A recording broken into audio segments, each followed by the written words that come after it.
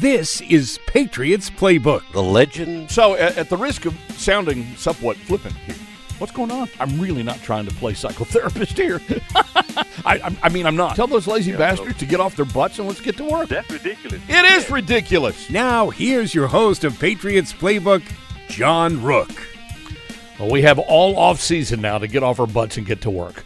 Let's just hope that perhaps somebody in football ops also decides to do the very same thing, because I think we can all agree, after going through this up and down and up and down and up, oh, God, it makes me seasick just thinking about it. But going through this season, yeah, there's a ton of work to do. Welcome into the Playbook, everybody. This is the final show for the 2022 regular season. We will step into the off season officially next month when we do February show. We decided on a date for that, 15th, right? So we're going to start with the off-season edition on Wednesday, February 15. I know you're going to want to mark your calendars for that. But then we'll go monthly from February through August, and then we will resume with the weekly shows in September once the regular season rolls around. In the meantime, good to hook up again with Evan Lazar, because I know the last couple of weeks you've had travel, you had interview changes last week because of the whole, Damar Hamlin story going on, and so at any rate, thank you for being here. First of all season, because it's been a great addition to the show. I was able to do. I think most of the people that have listened for any length of time over the 22 years we've done the show, that I've always been sort of a film junkie myself anyway. And while I never really took the time to go through like the all-22s, and because I preferred to kind of look at highlights and game clips and see the games in person and watch them and observe off of that. I could do that if I needed to do that. And I guess if I were a beat reporter, I probably would do that, because I'd want to make sure there were things that I didn't miss. But I've always liked to get a little bit more Xy and Oey than the PU guys, if that makes any sense at all. Yeah. And so thank you for that, ability to exchange that this year, because I respect what you do. I respect what a guy like Greg Bedard does, and he was with us last week, kind of in your stead almost. Yes. But you guys, kind of do that, and I appreciate that, because I love football. I mean, I wouldn't be here if I didn't like football, but I love football. I've always loved football. I tried playing football, but I was too small, too slow, but I always, loved the strategy. Yeah, me too. And so at one time or another, football, if not journalism, which that's what I wanted to do in school. I wanted to be a football beat writer in the worst way. That's what I went to school for. I wanted to cover the old Southwest Conference, That was, where we only got two sports here in the state of Texas, football and spring football. That's all they got. But that's all I wanted to do. And then I actually gave coaching a little bit of a thought, just through, peewee stuff and nothing, major, because I suppose I would have had to start a lot earlier in life if I had wanted to do that. But having the ability to talk about it and exchange ideas, not only people who are knowledgeable, but fans who are extraordinarily knowledgeable. Everybody I talk to on this show, I honestly don't think, and Matt, you've been here, what now, 5 years, 6 years? 4 years. It seems like forever, man. Okay. But everybody that I've talked to, at least in Marine's time here, is legitimately smart. They just smart. I really appreciate that. Yeah. Every radio show you do, you're going to have a knucklehead caller, somebody try to call and bust your chops, or somebody who doesn't have any being, doesn't have any reason for really opening their mouth. Silence is golden, and and makes you smarter. But I've never felt that way about the people who listen to this show, whether they contribute to the show as a caller or as an emailer, or if they send me a tweet, or if they post on my Facebook page, or they just listen. Because I know they're out there. I hear from people, hey, I've never called in, but blah, blah, blah. I respect their knowledge. I respect their passion. And it's okay to say knuckleheaded things every now and then, because I say knuckleheaded things every show. And I realize that. And sometimes you say those things to kind of stir the drink, like our vein bulging argument from earlier this season. Right. With the whole Bailey Zappi thing, Zappi. That went right up his rear end, that? Yeah. It really did. But I appreciated that. You played along wonderfully. And I thought we got great content, great conversation out of it. And look what the hell happened with it. We got, some unbelievable stuff going on around this team around that. And I guess that kind of gets me to today's point overall, Ev, only because the season was such a roller coaster, the ups and the downs. It seems like there were way more. It was like a roller coaster than it was like a crash. Yeah. It's like a loop-de-loop and then a crash, right? Yeah. But I'm trying to figure out how we. I guess I've had a hard time getting my whole being around this, because this team, as bad as it really seemed like a negative year to me. Totally negative. I mean, you finish 8-9, you're negative, but I predicted 8-9. Didn't you predict 8-9? I think I predicted 9-8. 9-8, which we were both close. Either way. Well, I was right there. Yeah. I said 8-9. They finished 8-9. Not that I wanted them to finish 8-9, because I knew 8-9 they'd be out of the playoffs, and they are. Although they could have squeezed in if Pittsburgh and Miami had just capitulated last week, which is another crazy thing. But I thought that the overall level of play in the NFL this year was also a little bit on the lower side. I just didn't see the superlatives, I think, that we've been used to seeing, and maybe it's just because we're spoiled because of where the Patriots have been in terms of the NFL hierarchy over the last 2 decades plus. But it wouldn't surprise me at all, to see chalk win out in the playoffs this year. It wouldn't surprise me at all to see a 7 seed somehow sneak through. I don't think it'll be the Dolphins without Tua. Right. But I'm just not to see somebody get through to like an AFC or an NFC championship game. I think I could see that a 7 or a 6 do that this year, just because I think that the evenness and frankly the stinkiness of the entire season is just sort of there. The Patriots at 8-9 were 1 win away from not only getting into the postseason. Okay, how many games were they close enough where you say they coulda or even shoulda won this year? Yeah. How many? 4? I'd say 3. 3 or 4? 3 off the top of my head. Okay. I would say 2 for sure. And I know you're being conservative. Yeah. Because we can certainly look at the Raiders game, although that game was going into overtime. The Raiders game and the Bengals game, I think, are probably the 2 that come to mind the most. Okay. In that category. Okay. So if you get those 2, you're already 10-7. You're already where you were a year ago. Yeah. And doesn't the picture look much, much, much different if you have back-to-back 10-7 playoff teams with a rookie at quarterback? I think it looks different. I think offensively, they still would have made the playoffs on the back of their defense and with an offense that, quite frankly, was below the line for the entire year. Mm-hmm. So I still don't think I would feel great about the offense, even if they had, let's say, Ramondre Stevenson doesn't fumble at the 5-yard line against the Bengals and they go in and score and end up winning that game. I still don't feel great about it. I still don't feel great about Matt Patricia being the answer on the offensive side of the football. No. That's a given. Right. That's a given. So I think you feel better. But I think for a lot of fans, and I've heard this sentiment a lot, 10-7 and back in the playoffs just to get blown out by Cincinnati or Buffalo on Wild Card Weekend is you're in the same spot that you were in last year, which isn't progress, right? But isn't it progress from a developmental point of view if you have a second-year quarterback who's made the playoffs each of his first 2 years? In spite of the lack of coaching. I just think that you would look at it for this particular team, maybe not the team last year as much, but for this particular team, I think that you would look at them making the playoffs in that hypothetical in spite of the offense, right? So it wouldn't be that they made the playoffs on Mac Jones's back. Mm-hmm. It would be that they made the playoffs in spite of the offense. And so therefore, I don't think you give the whole, well, he's in his second year and they made the play. I don't think you give it as much credence. This offense this year has been broken since training camp. Since we were out there in training camp in August, we could all see it with our eyes. Yeah. And for once, not to toot our own horns, but for once, our hysteria in training camp was right. Was accurate. And we're all saying, and listen, I was one of the ones that certainly purported, all right, calm down, everybody. Right. Let's give this a chance. Right. And then it was about midway through the season when I sort of raised the old eyebrow and I said, something smells. Yeah. Yeah. Something smells. And so I gave it 6 to 8 weeks.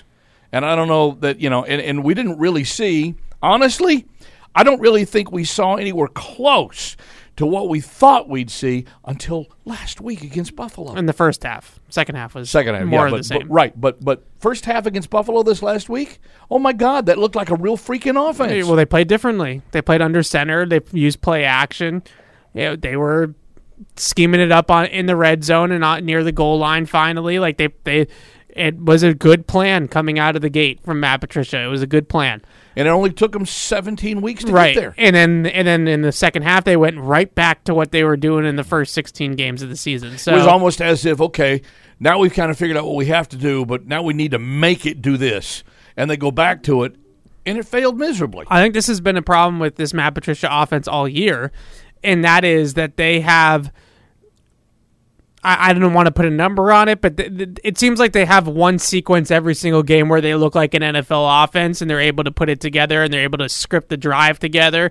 But it's one time a game, right? It's one flash in the game where you say, "Oh, that was a good drive," or "That was a good quarter," or "That was a good half." But they never were able to string it together for 4 quarters. And at some point, the training wheels or the wheels in general just fell off of what they were doing. And I think Buffalo was a perfect microcosm of that because they did. I mean, Mac Jones was 13 for 16 in the first half. Right. He played a good first half. And in the second half was 3 turnovers and not a good second half. No. So and they score, they kicked a field goal after Singletary fumbles on his own 10-yard line. They go 3 and out immediately and have to kick the field goal. They got another drive when the punt hit the Bills player in Buffalo territory and they recovered, and that was an interception that ended that drive.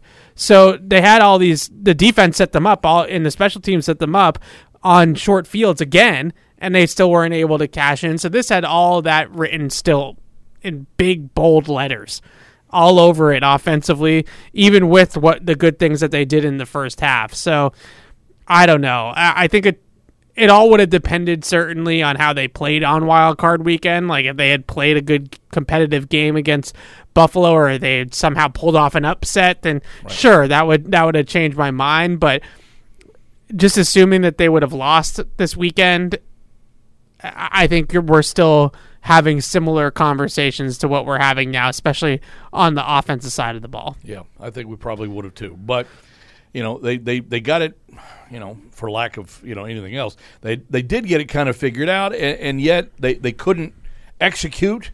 They couldn't sustain.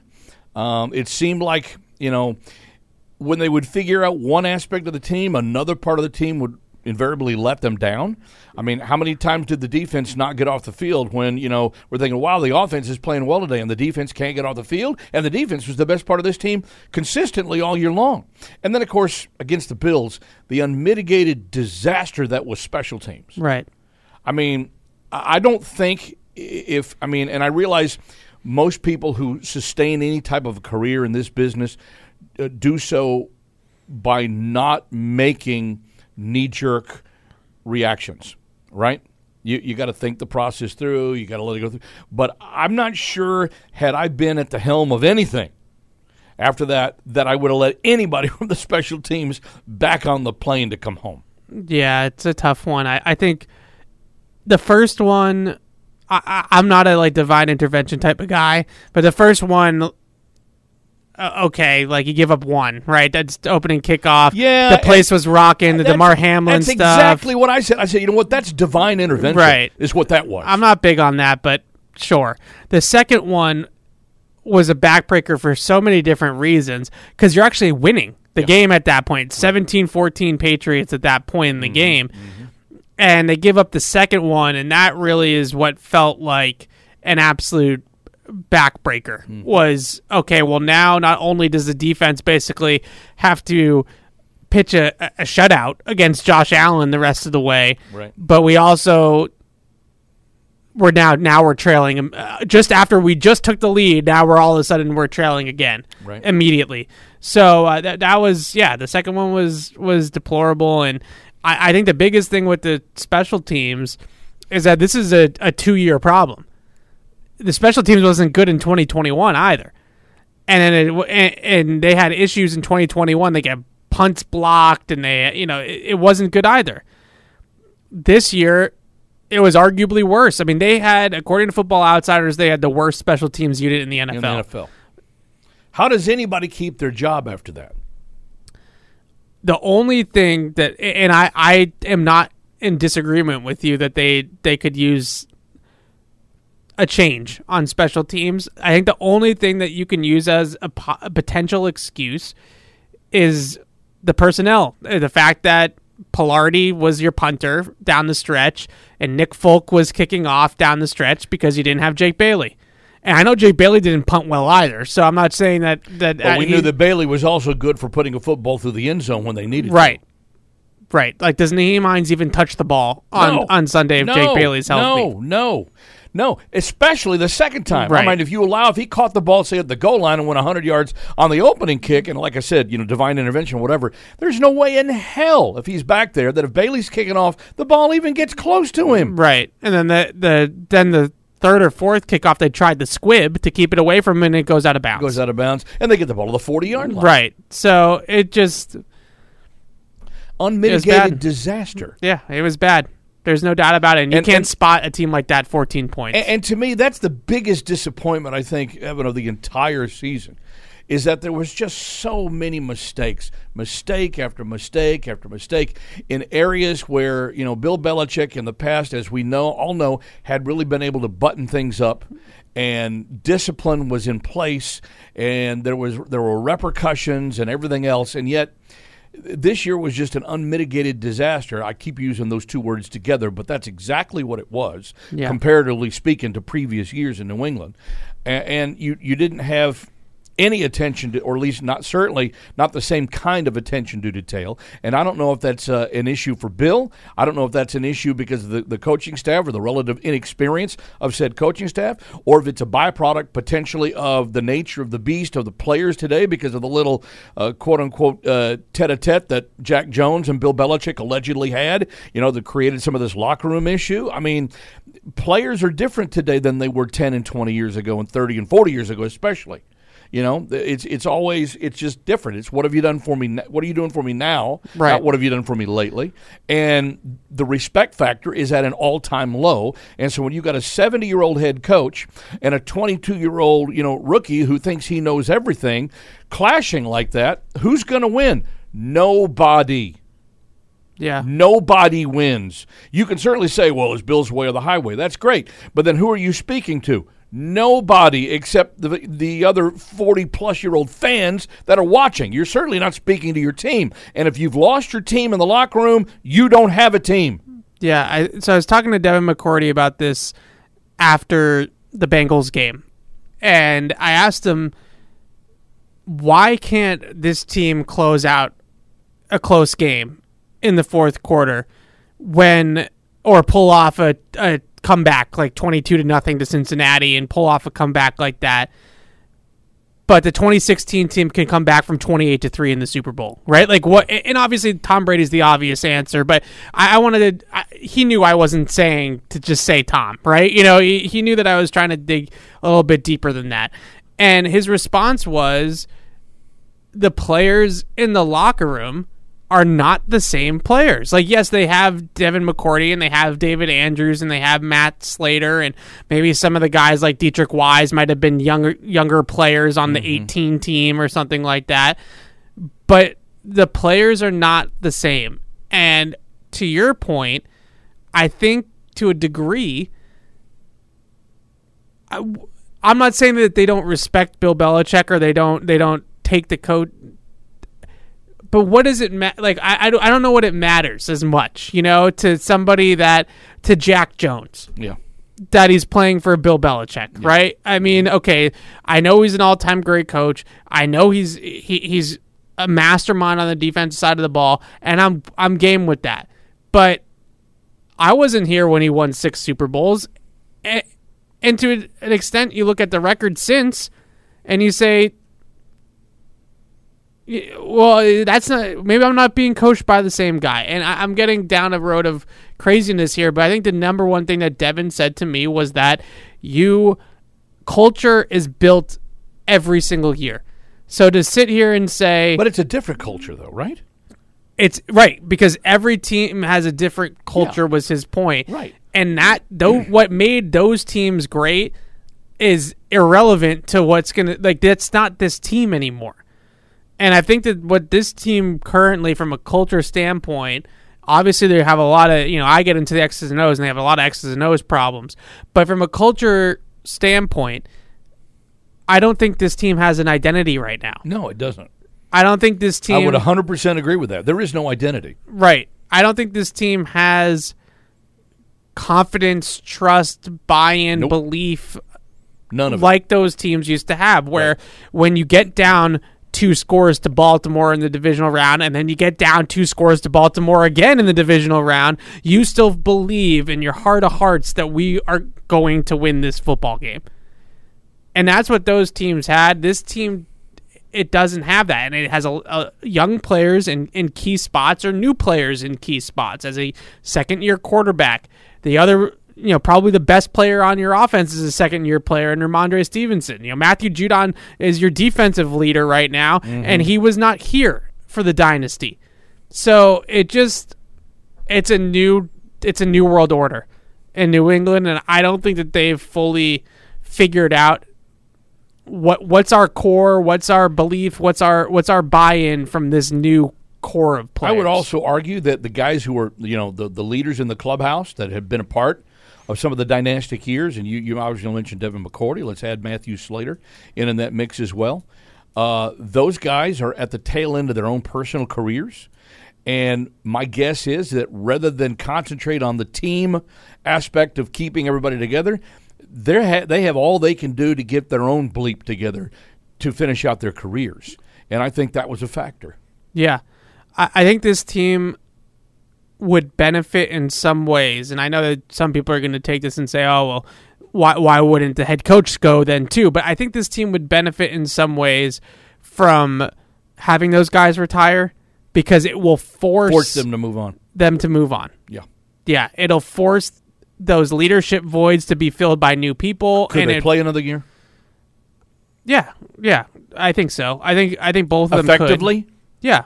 Sure. I don't think Matthew Slater had a huge drop-off. I think Devin's lost a step, but I think that he's still so cerebral back there and still has enough speed to get to places that he needs to be most of the time. I don't think it's as consistent as it used to be, but... I would tell you that I felt like Devin, we all love Devin, okay? Yeah. But I felt like he was losing a step a year ago. Yeah, so sure. of the two He's players, definitely lost a step. Of the two players, I think Matt Slater, because of the fact that he's a primary special teamer, is probably the most likely to have ability to stick around another year if he wanted to. Right. I think that there's definitely evidence all over the place with Devin on film that he's not the same guy, and I think sometimes when you look at it's almost like sometimes his mind can still move at warp speed, but his body can't. Exactly. And right. That happens to everybody at the end of their careers. Right. Your mind is great. You know where you want to go. Your wheels can't get you there. Yeah. It's like reaction, though, right? Yes. It's like getting the wheels turning. Yes, like you see it correct. Stall on him now more than you used to. You need to be going downhill so you can get a momentum. I mean, right. Just like I got to do when I get up out of bed every morning. I need to be going downhill. If it ain't happening downhill, it ain't happening. Against Cincinnati, when Trenton Irwin caught that touchdown in the end zone in front of Devin, I couldn't help but think a couple years ago Devin probably breaks that pass up. Yeah. And now he sees Good example, yeah. But he just couldn't. Yeah. He couldn't get there fast enough. And I know that he knew that he needed to get there, right? Like he knows where he's supposed to go, right? But he just couldn't. He couldn't transition and gear down and get there quick enough. Well, one more thing quick before we kind of move on here and flip the page.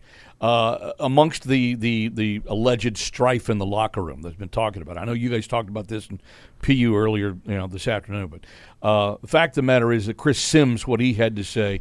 In fact, I got sent a quote here from Dakota Randall at Nesson, who says Mac Jones wasn't happy. He was telling people he wasn't happy. He was calling people about, hey, can you help us with ideas during the course of the season?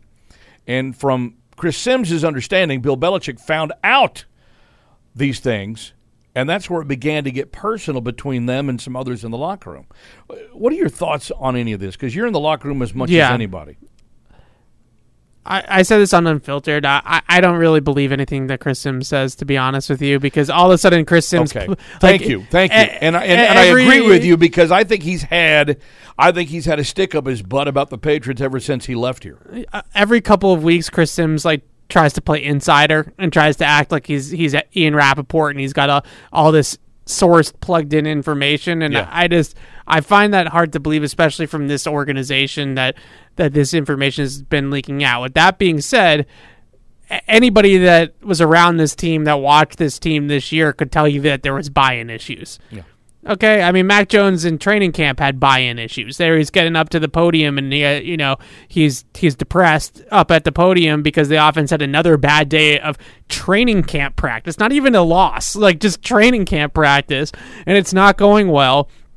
And he's frustrated, and he said he was multiple times that he was frustrated. You got guys like Kendrick Bourne coming out after the Bills lost the loss here, that they lost the first time, saying, we got to do this better, we got to do that better, taking shots at the coaches. So it's not like new information. I think that there's certainly something to be said about buy-in with the quarterback and with the offense as a whole. And I think that as much as I want to blame the players for lack of buy-in, and I think that they do take a share of the blame, I can't blame them, because if I came in the offseason, I was training, Mac Jones really attacked the offseason last year. He worked with Tom House. He worked with his own guy, Coach D, who's his own personal quarterback coach. He's in the gym. He's here. Like, he was really getting himself in the tip-top shape to come in here in year two. He cut weight. All of it. We come back from the off season, and his teammates are, he doesn't have a belly anymore. He's in great shape. All this stuff, and he's ready to go. And then you get to the first day of team, and Bill says to you, Matt Patricia is your offensive coordinator now. and he's. I can see the sparks coming out of his ears. And yours as. And I get it, because I think a lot of people look at it and say, this is like a generational thing, right? And I just turned 30, and I'll put myself in this category because I'm close enough. I'm not as young as Mac, but I'm close enough. And I get it, that I used to argue with my parents all the time, John, because I thought I knew everything as an 18-year-old, and I knew nothing, okay? And that's part of... That's in a very mature statement that you would have. Right. Because I have a son who's older than you, and he still doesn't give me that. Right. So I'll admit it. And off the air, I'll tell you a story about how that came to fruition for me to learn that in my life. But I think the biggest thing is that people our age, I think, get this rap that we don't want to be coached hard, and we don't want to be, whatever you want to call it. If it's not coaching, it's not that. We want it to be rational. We want it to make sense. Like, if I mess up at my job, and I don't think there's anything wrong with that. But I want it. I want to be. I'm okay with being reprimanded, but I had to have messed up. Like, it has to be a mistake. Where did I mess up? Explain it to me. Right. Take me through the process of why you think the way you do. Right. Instead of, the old, boomer way of doing things. Right. Of just saying, because I said so. Right. Does that make sense? Right. Exactly what it is. Okay. And so when I look at Mac and his reaction to this whole thing, I say he came in here from Josh McDaniels last year, from Steve Sarkisian at Alabama with Nick Saban. Mm-hmm. And now this is who I'm supposed to listen to. And then as the information is being relayed to him, he is smart enough, because he has played a lot of football in college and in the NFL, at least a little bit, to say, this doesn't make any sense. Like, why are we doing it this way? And because he pushes back, now he's got an attitude problem, right? And I'm not saying that that's what they're saying internally. I'm just saying that's the narrative. Right now he has an attitude problem. So I think that I can totally understand from Mac Jones's perspective that this is his playing career. And when he looks around, I'm sure that he sees Baker Mayfield and, players like that start out, have good rookie years, make the playoffs, all the positive superlatives that they get, and then their careers flame out, and now they're a backup somewhere, and they're competing for a starting job in Carolina, and then they're getting cut by Carolina, and they're going to the Rams, and they're spot starting for the Rams because Stafford's hurt. Like, I understand.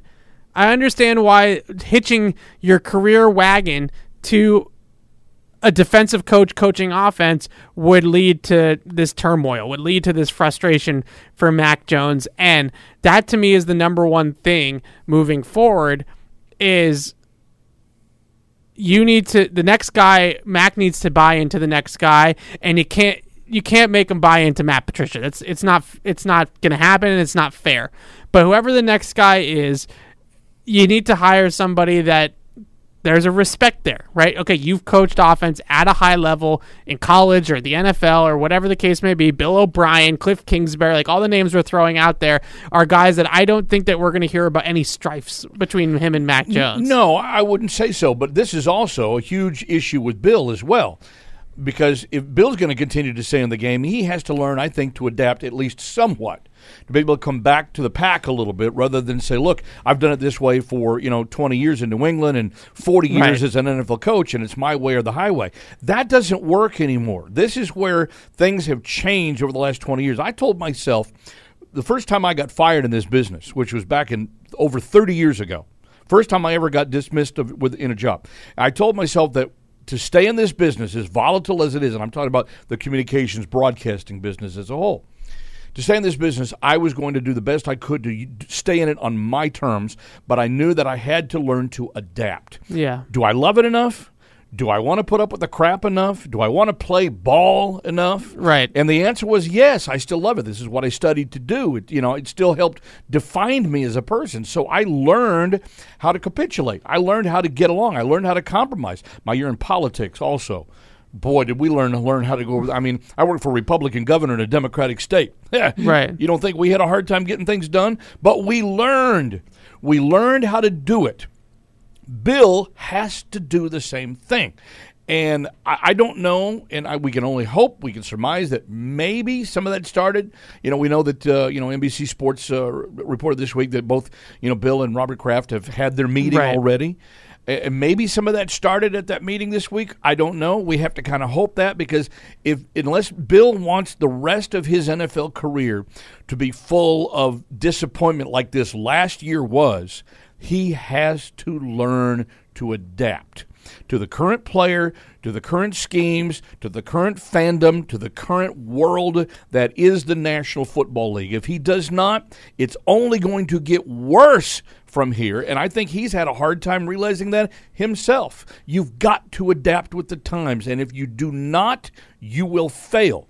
How many of great coaches, Evan, great coaches, Hall of Fame coaches, any of them end on an uptick in their career? No, not one. Yeah. Not one. Shula, Noel, Landry, Lombard. I mean, none of them did.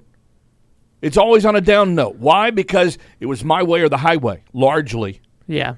It's this day of it's player empowerment, right? And these guys want to be, I don't necessarily think it's that they want to be equals, but they want to have a voice at the table. Yeah. Right? And they want to be in control of their own career. And I can as a boomer, I can accept that, okay? Yeah. Maybe I'm one of the few people that will, but I can understand that. But here's the thing. I'm not going to let you run the show because I have paid my dues over a period of time in order to be able to earn, not just get, but earn the position that I'm in. And I think this is what a lot of younger generational players, athletes, people think that, well, hey, I'm qualified. I can do this. Just let me show you. Well, you got to earn your way to the top. Yeah, certainly. I think that this is why when we talk about coordinator candidates, and Bill O'Brien's my number one guy. I would love to have Bill O'Brien back here.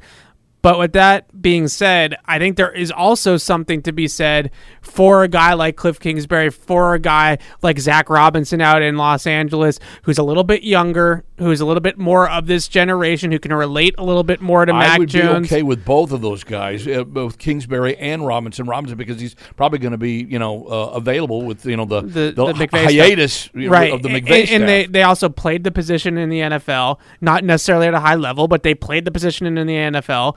So they from everything that you look across the league and you look at guys, like Ken Dorsey right now in Buffalo, or a guy, the guy in Dallas who I'm blanking on right now, Kafka in Kansas City. Like, a lot of these guys have done wonders for these quarterbacks that played the position, that are younger, right? Skew younger.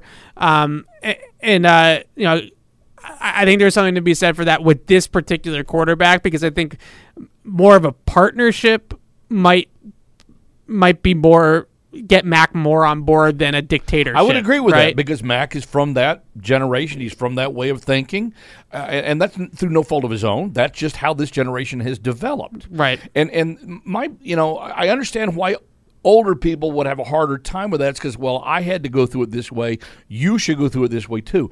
But the world has changed. Sports has changed. It's a bigger business now than it ever has been in the history of sport. And so there's a heck of a lot more that's at stake. So I would tell you that if the sport is worth staying in, then you have to learn to meet people halfway. The way that you have success in life is through compromise. That's it. It's compromise. That's all it is. All right, it's a give and take. I'll give you a little. Now you give me a little back. Now, if you got a younger person, and I'll use Jack Jones as an example, who's not willing to compromise, then there's the door. Right. Okay? I'm going to come to you, but you have to understand where I come from. And if you don't understand where I come from, pick up the goddamn Google machine and figure out what it's all about. That's what I would tell you. I tell my college kids that all the time. Just turn on the Google machine, you know?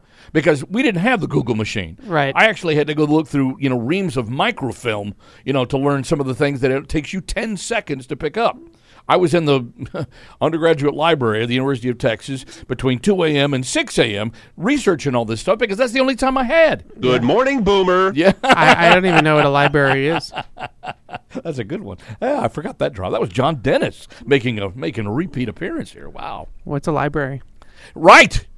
That's exact. Here's a good one. We have the oldest library in the country in Franklin, Massachusetts. It's right next door to our campus. And our kids on campus, what? The only time I went to the library at Ithaca College was because they had a print station there. Mm-hmm. So when you had to print papers and stuff like that, you could go in the library and print them for free as a student. Other than that, don't even know what the library looked like. That's all I'm saying. So see, okay, but understand that it's a different way of picking things up, which is great. So all right, I get that. I'm gonna come to you on that one.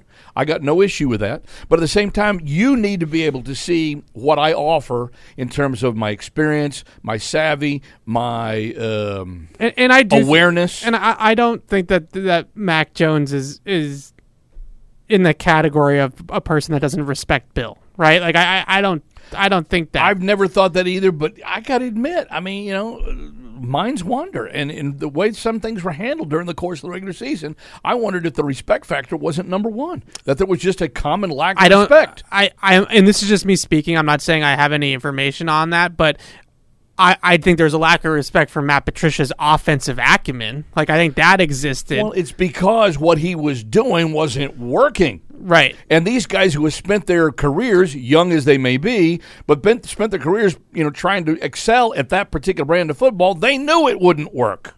Right. Well, that's what I go back to with Mac, with McDaniels last year and Sarkisian in Alabama. Like, those guys are fantastic offensive minds, fantastic offensive coaches that grew up on offense and the whole thing. Right. So when he gets coached by those guys and they're telling him, do this, this, and this, and then he gets into the game and it works out exactly how they say it's going to go, and then he gets into the game with Matt Patricia and he calls a play and he's like, gets to the line of scrimmage and he's like, well, what am I supposed to do? The camera, the TV broadcast a couple weeks ago picked him up saying, well, I don't know what I'm supposed to do.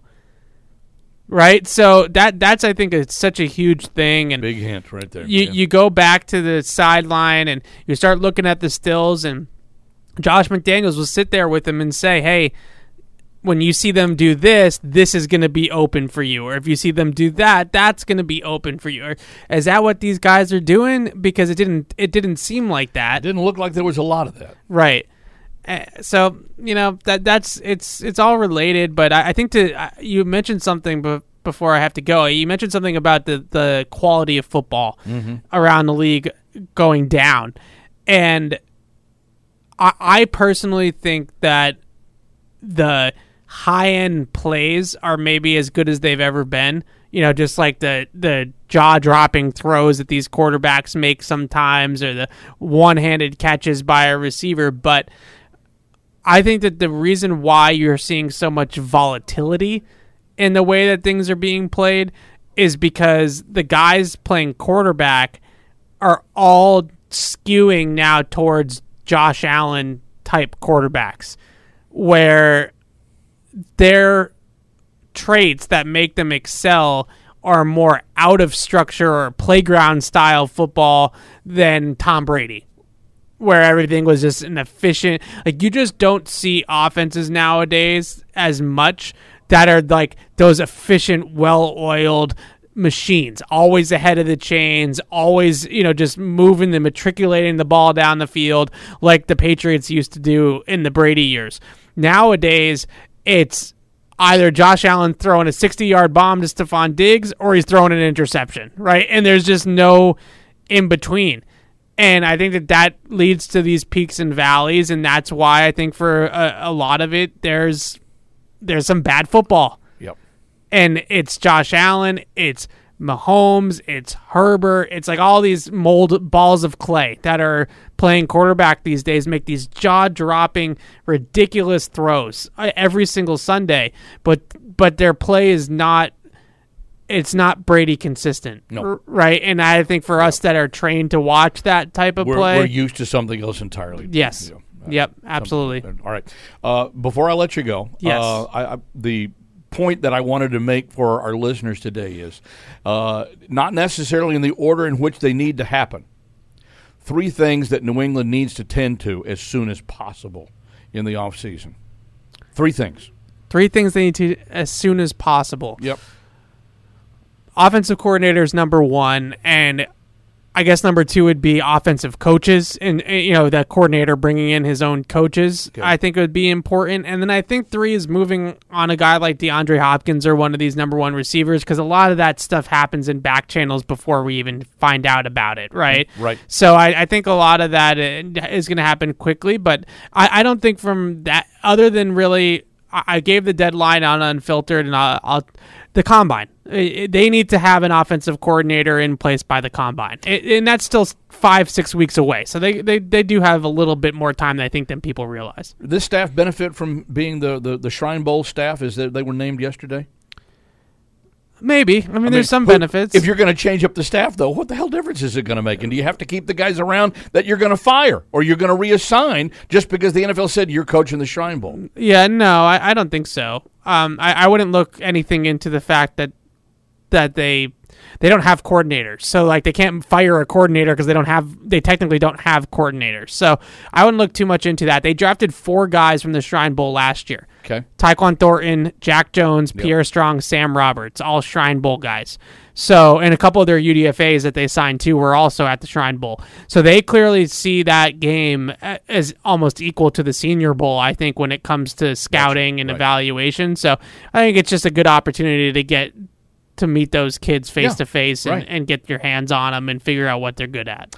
Ev, thanks for your help all season long. Obviously, anytime. Really anytime. Good stuff. Well, we'll definitely check in during the off season. So absolutely. If you're around and you're available and I'll be here. Not hibernating, Marine, let's make sure that we get him to stand at attention. All right. Absolutely. Thanks, Ev. Thanks for having me on. I do really appreciate it. Of course, we enjoyed it. It was a good run, and I thought we got really, really good insight from Evan Lazar at EZ Lazar on Twitter. If you're not already following, and goodness only knows why you wouldn't be.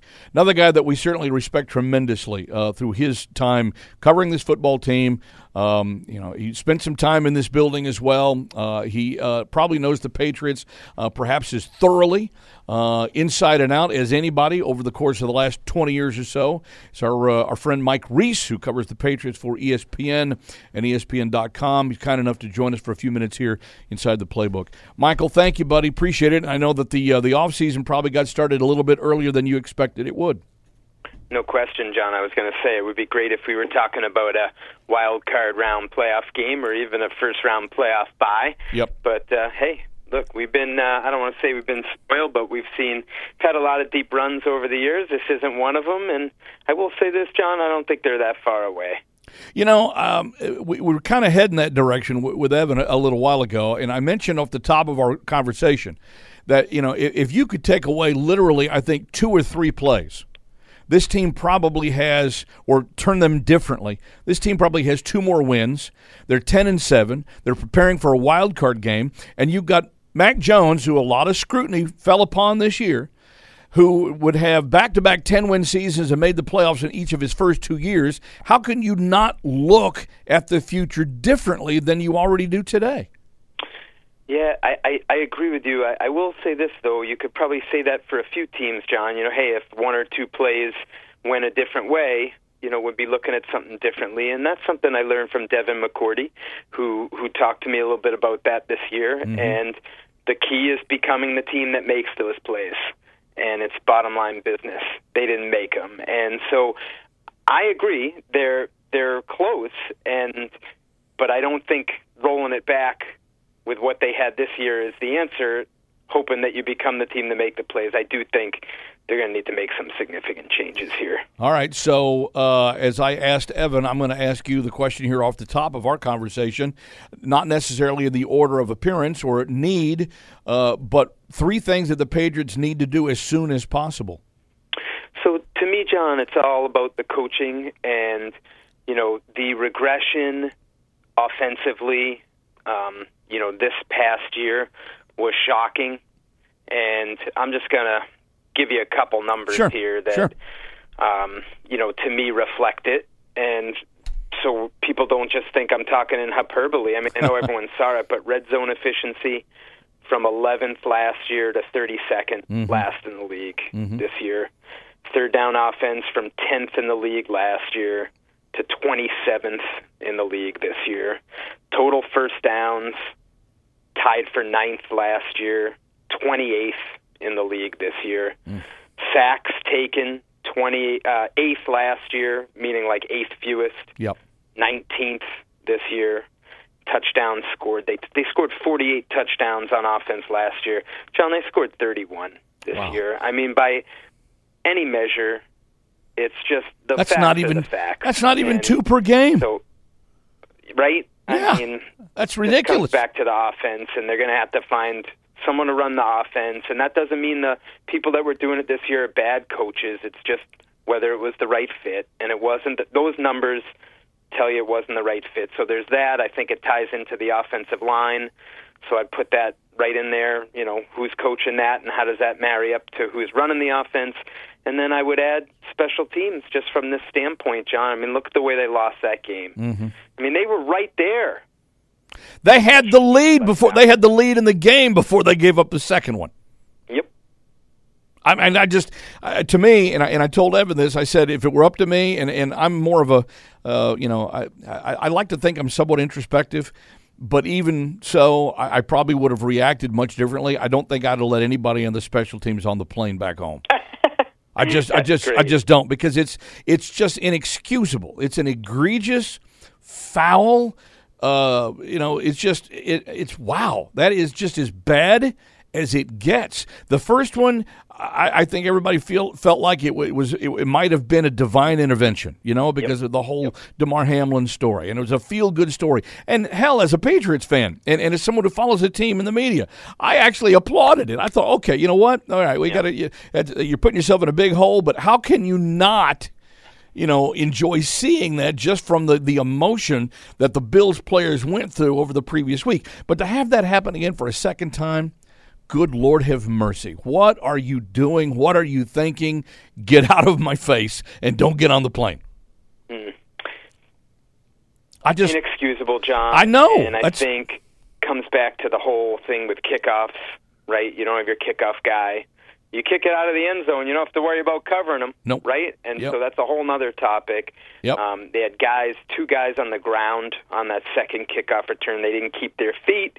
Miles Bryant missed a tackle. And honestly, this is not to make excuses, easily could have had a holding call on Jelani Tavai, the player that was blocking him, look back almost as if to say, oh, did they get me for a hold here? And I thought it was one of several tough breaks that the Patriots got on that sort of from the officials, but I'd never be the type of person to say, you know, the officials lost in the game. You still got to make that play, of course. Even with that being said. Of course. You know, and we did see some officiating that could best be described as controversial, questionable, but you can never blame, a loss on that. I mean, this was all about execution, and I keep thinking back to the old John McKay quote.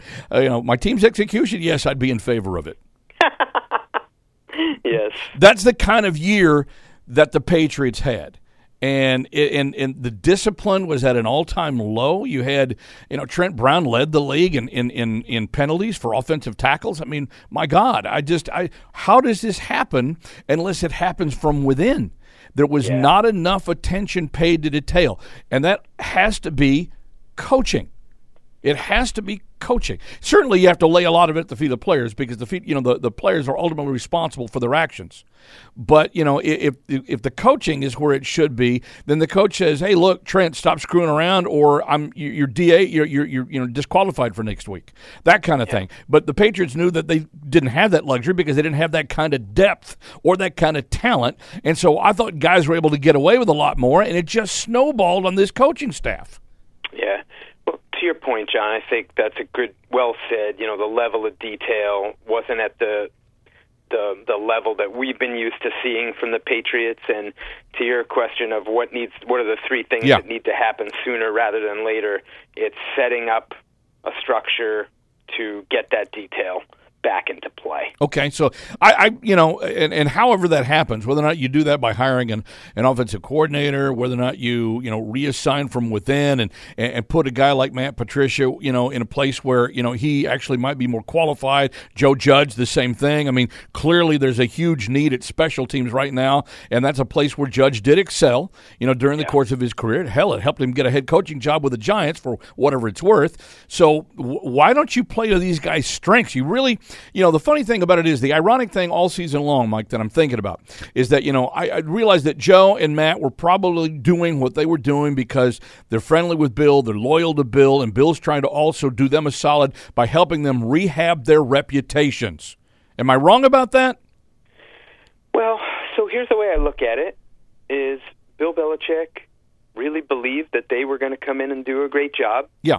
This goes back to his idol, or one of his idols, Paul Brown, who had a philosophy that if you're a good coach, you can coach any spot, and you don't have to be a defensive guy or a special teams guy. A good coach is a good coach. Right, and I don't disagree with that. I don't disagree with that in theory. Yeah. In theory. And I think that was the basis in which Bill made the decision. I don't think anything that he made the decision. I don't think it was about arrogance or how people say, or that he was trying to be smarter than others, or that he was cheap and he liked the idea that these guys were getting paid by other teams. No. In my opinion, he literally thought, based on the information he had and what he believed, it was the best thing to do. Right, John. He made a mistake. Yeah. He miscalculated. Yes. That doesn't. And I think I like how you said it. Like, Matt Patricia's got 3 Super Bowl rings. Joe Judge has 3 Super Bowl rings. Yep. Like, these guys, that tells you they're good coaches. Sure. They didn't get it. Fit. Yeah, they didn't get dumb overnight. They didn't lose knowledge overnight. It's just they were miscast in their roles.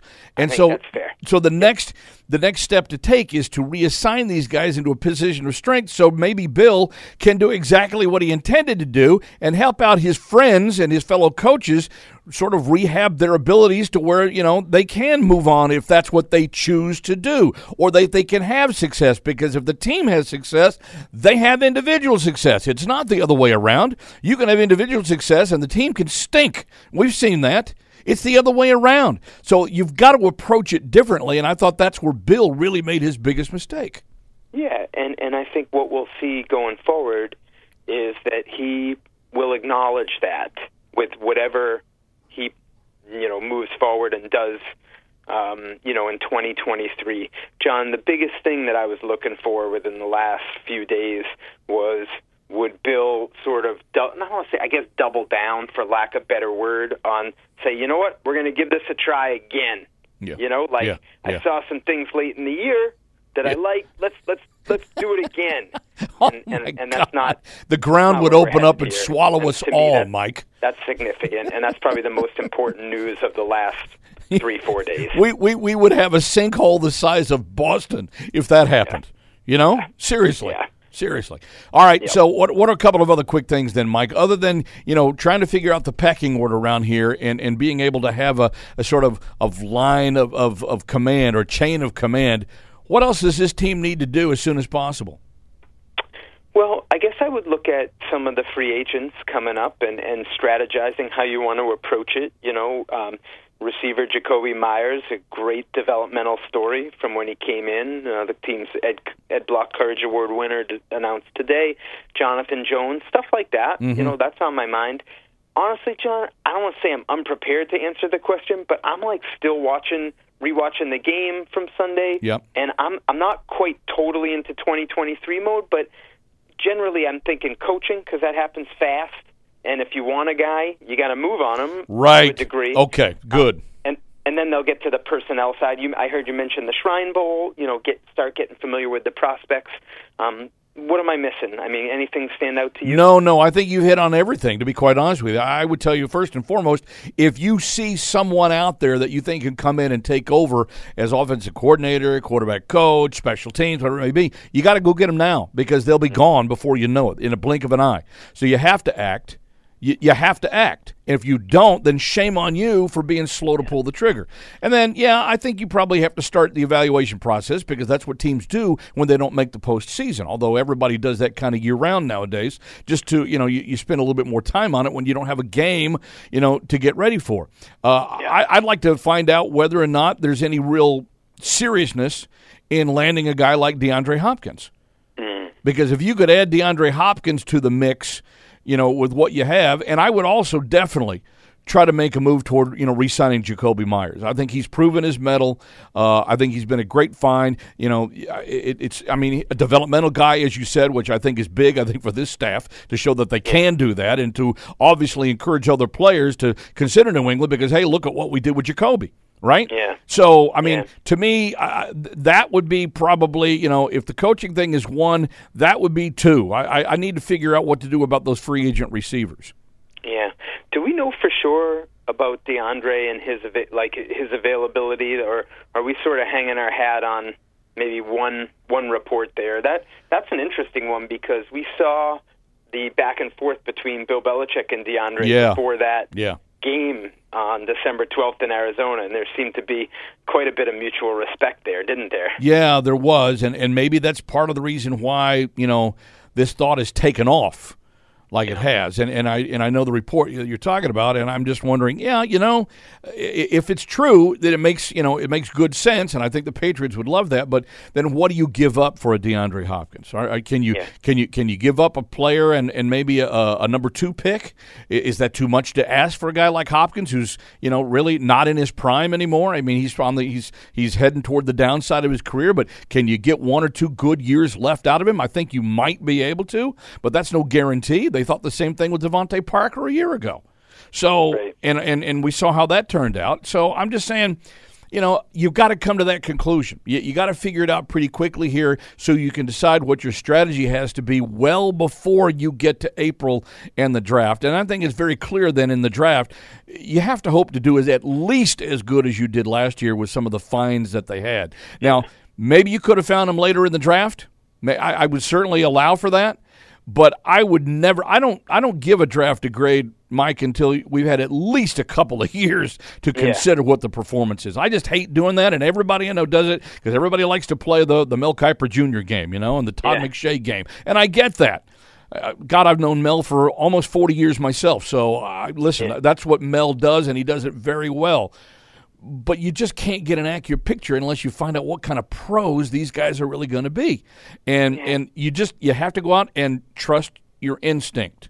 But you can't have a knowledgeable instinct unless you can figure out where you are right now with the players you have at your fingertips. I like it. I like the thought. I'm going to not push back per se, because I think the discussion on Hopkins is fun.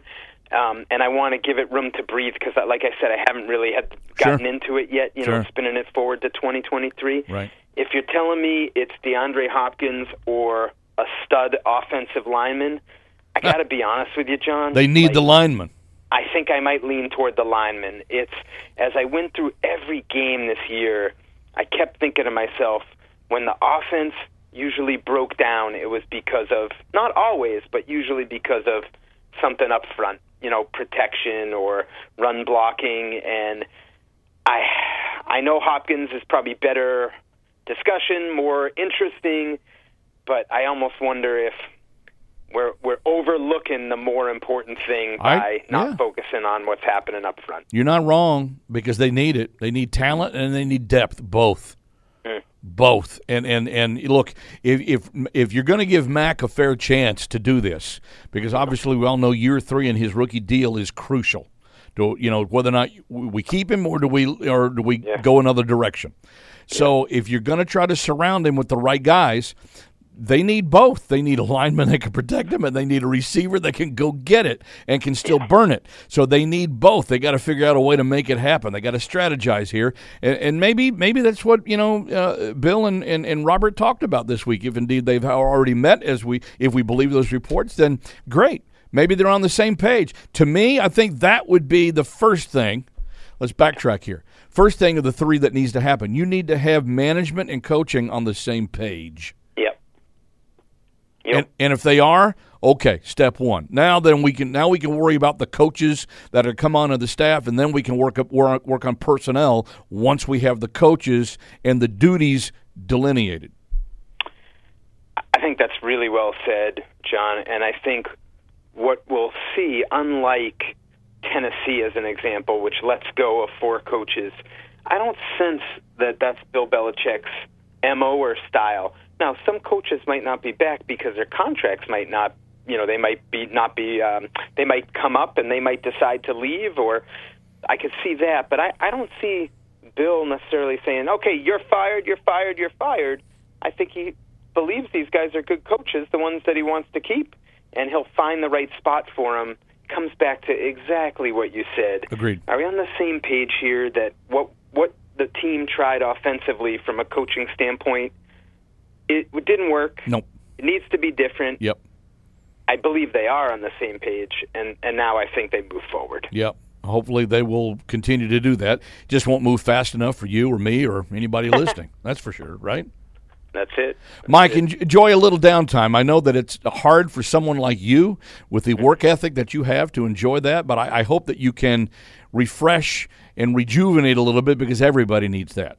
I appreciate it, John. It's nothing like football, and it's sort of like that double-edged sword, because you want the games, but you also get to the end of it, and you're like, man, that was a grind. But after a couple weeks, you're like, I wish there was another game. Right. So right. Looking forward to 2023.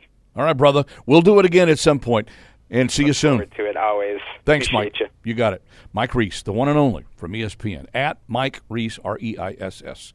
On Twitter. Okay. Thank you for your patience today. I got a couple of people on the phones here that I want to get to both of them. In the meantime, I want to invite you to pick up the phone and let's converse. This is the last time for this regular season that we can do it. Evan Lazar has given us his thoughts. Mike Reiss has given us his thoughts, and now I want your thoughts. 855-PATS-500 is the toll-free telephone number to pick up and call. 855-PATS 500. If you want to go email, and I've got some emails that I'm going to share as well, it's webradio@patriots.com. Or hit me up on Twitter @JRBroadcaster and John.Rook on Facebook. And thank you, by the way, to those that have been new followers on Twitter this year. I'm not very good at the social media game, but I would tell you that I really appreciate the Twitter followers. I try to respond if you, DM me or, whatever, I guess that's what it's called, right? Yeah. Sometimes I play like, Mickey the Dope. Even if I am Mickey the Dope, I kind of play like it anyway. But no, because I think interaction is the key to making social media work. Social media can get bashed negatively. We all know this. We all fall guilty. We all succumb to it. I do too. But for social media really to be social or sociable, There has to be a two-way street, not just hide behind your keyboard, and attack somebody and then retreat. There has to be a give and take. There has to be an exchange of views and ideas and maybe laughter or maybe, debate or whatever there has to be. I love doing that. So I appreciate the follow on Twitter, and and you can certainly try me out sometime. We'll see how it goes. All right, so here we go. Patty in Agawam has been holding on the longest. Eldred, I'm going to get right to you, so hang in there. But, Patty, you're in the playbook. Thanks for hanging in there, brother. What's up, John? It's all good. I'm disappointed, like Mike, that the season is over for the Patriots, but I think we can all understand exactly why it is. Oh, yeah. Well, pardon the pun, John, but it doesn't take a rocket scientist to figure out what was wrong with the team this year. No, it doesn't. And that's why we all can hope that, ownership and coaching and management here are on the same page, because they got to be if you're going to take a positive step forward rather than taking, a Mother May I step backwards. And you got that pun, right? Because Patricia's a rocket scientist, apparently. Yes. I get it. Just real quickly before I say what I got to say, when you and Evan were talking about, Evan's dad telling him stuff, it's crazy. Like, it seems like every day that goes past, I become more and more like my late father. And, the stuff that I relay to my son that, he taught me, it doesn't get through his head yet either. But it will, eventually. Maybe when he's in his mid-40s. Maybe. Well, there is something about turning 40 that just changes you, so. Yeah. That was a long time ago for me, brother. I think in my case it's because I know I'm closer to the finish line than the start line. But to answer your three questions, go. Or to answer the question, what three things need to change? Obviously, we need to get somebody in who knows what they're doing on offense. As a play caller or a coordinator, whatever you want to call them, something that I brought up earlier this season on this show, John, when I said if they're going to run this zone blocking scheme, if they want to try it next year, go get Zach Robinson, because that's the offense they run. If you want to run traditional Earnhardt Perkins offense, which I think would probably benefit Mac and the team more since they have so much experience on it, get Billy O'Brien or Chad O'Shea. But I would love to see Billy O'Brien in here and have him sprinkle in a little bit of that Alabama offense. Sure. Yep, I agree. So and that's number one. I think that would be a really good move. And as I told Evan earlier, Patty, I'm not adverse. I'm not averse, I should say, to having Cliff Kingsbury in here. I'm not. I think, the guy clearly knew how to run an offense at Texas Tech. I think he clearly knew how to run an offense at Arizona. He wasn't a head coach.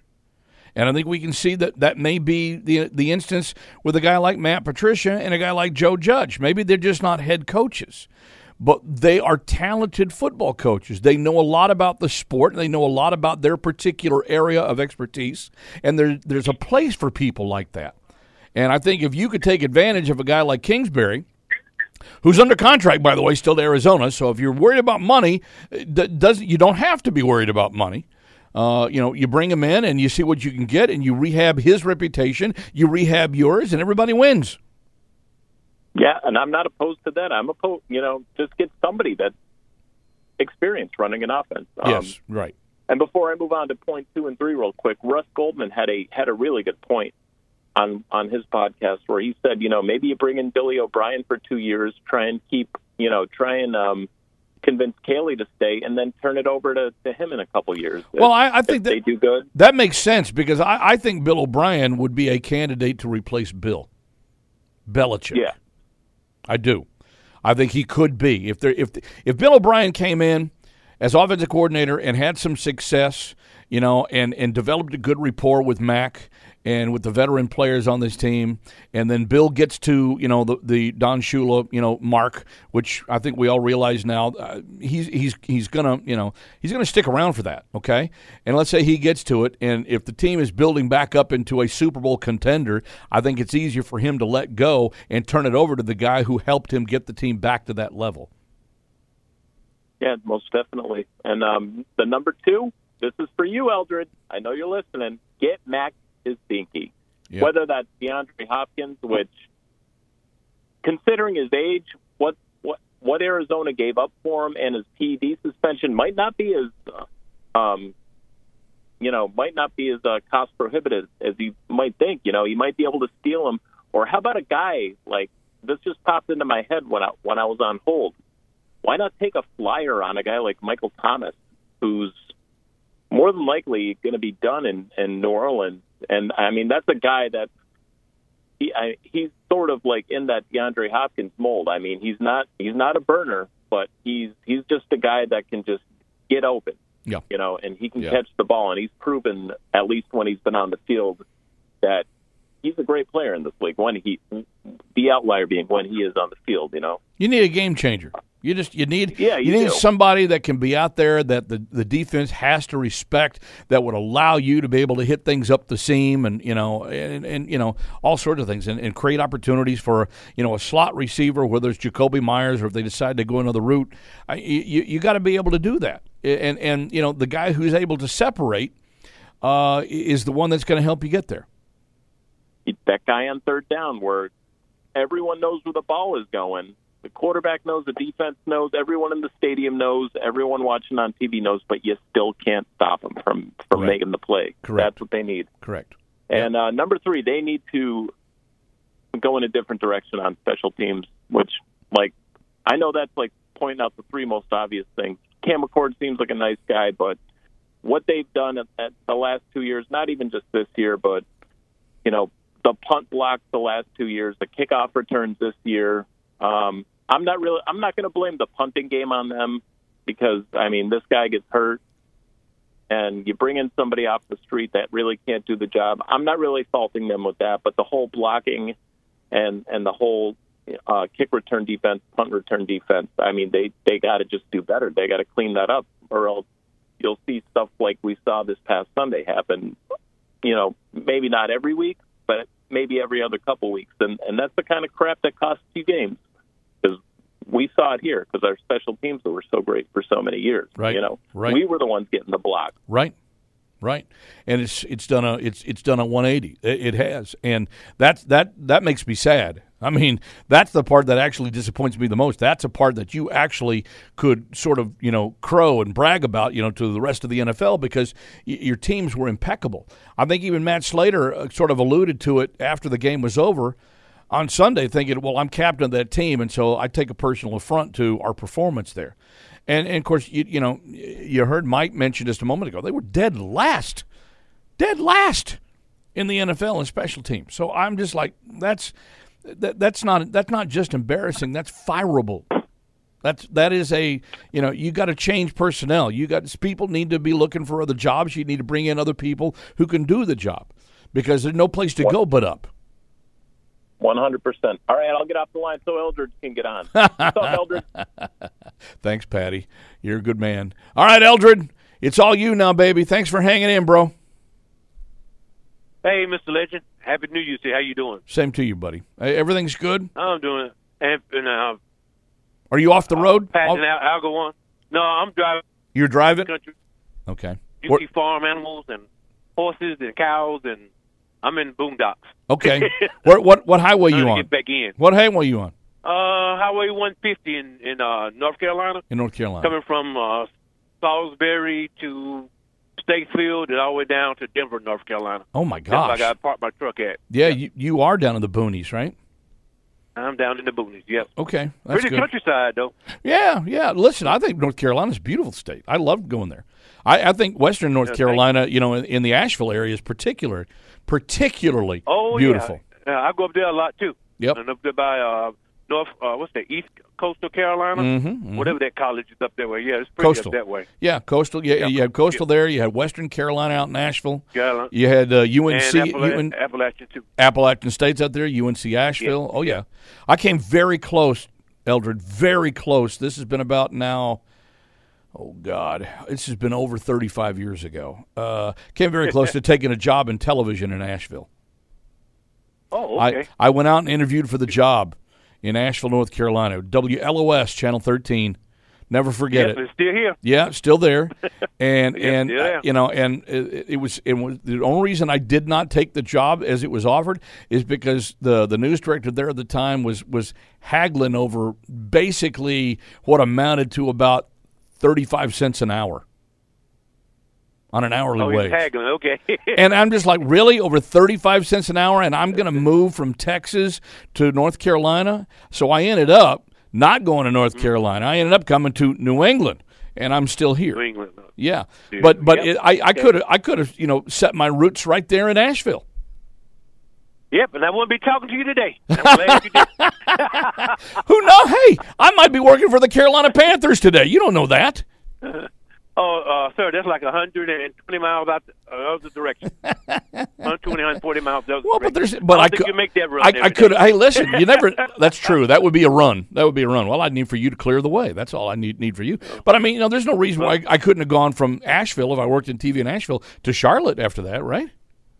Yeah, that's right. You could have did that too. Yeah. So There's a lot of it switching up now. We got a lot of new anchors and ladies and guys I haven't seen. I'm like, who are you? Where you come from? Oh, yeah. What happened to the one that was a couple of days ago? well, that's what happens in the markets of that are basically outside the top 20 or so. So that's what Yes, that's sir. what happens. There's a lot of turnover. So Eldred, what do you think about our conversation here on the three things that really have to happen with this team as soon as possible? Well, I'm on board with everybody in three things. Like, yeah, give me offensive coordinator, line coach, tight end coach. Mm-hmm. And if for some reason, if Troy Brown is still in the wide receivers, give me a wide receiver coach too, because them guys, I know they're professional, but those spaces they also got to be on position coach too. So you got to see the film like everybody else did, or you got to see the game like everybody else did. Mm-hmm. And if you ain't correcting it, then something wrong with you.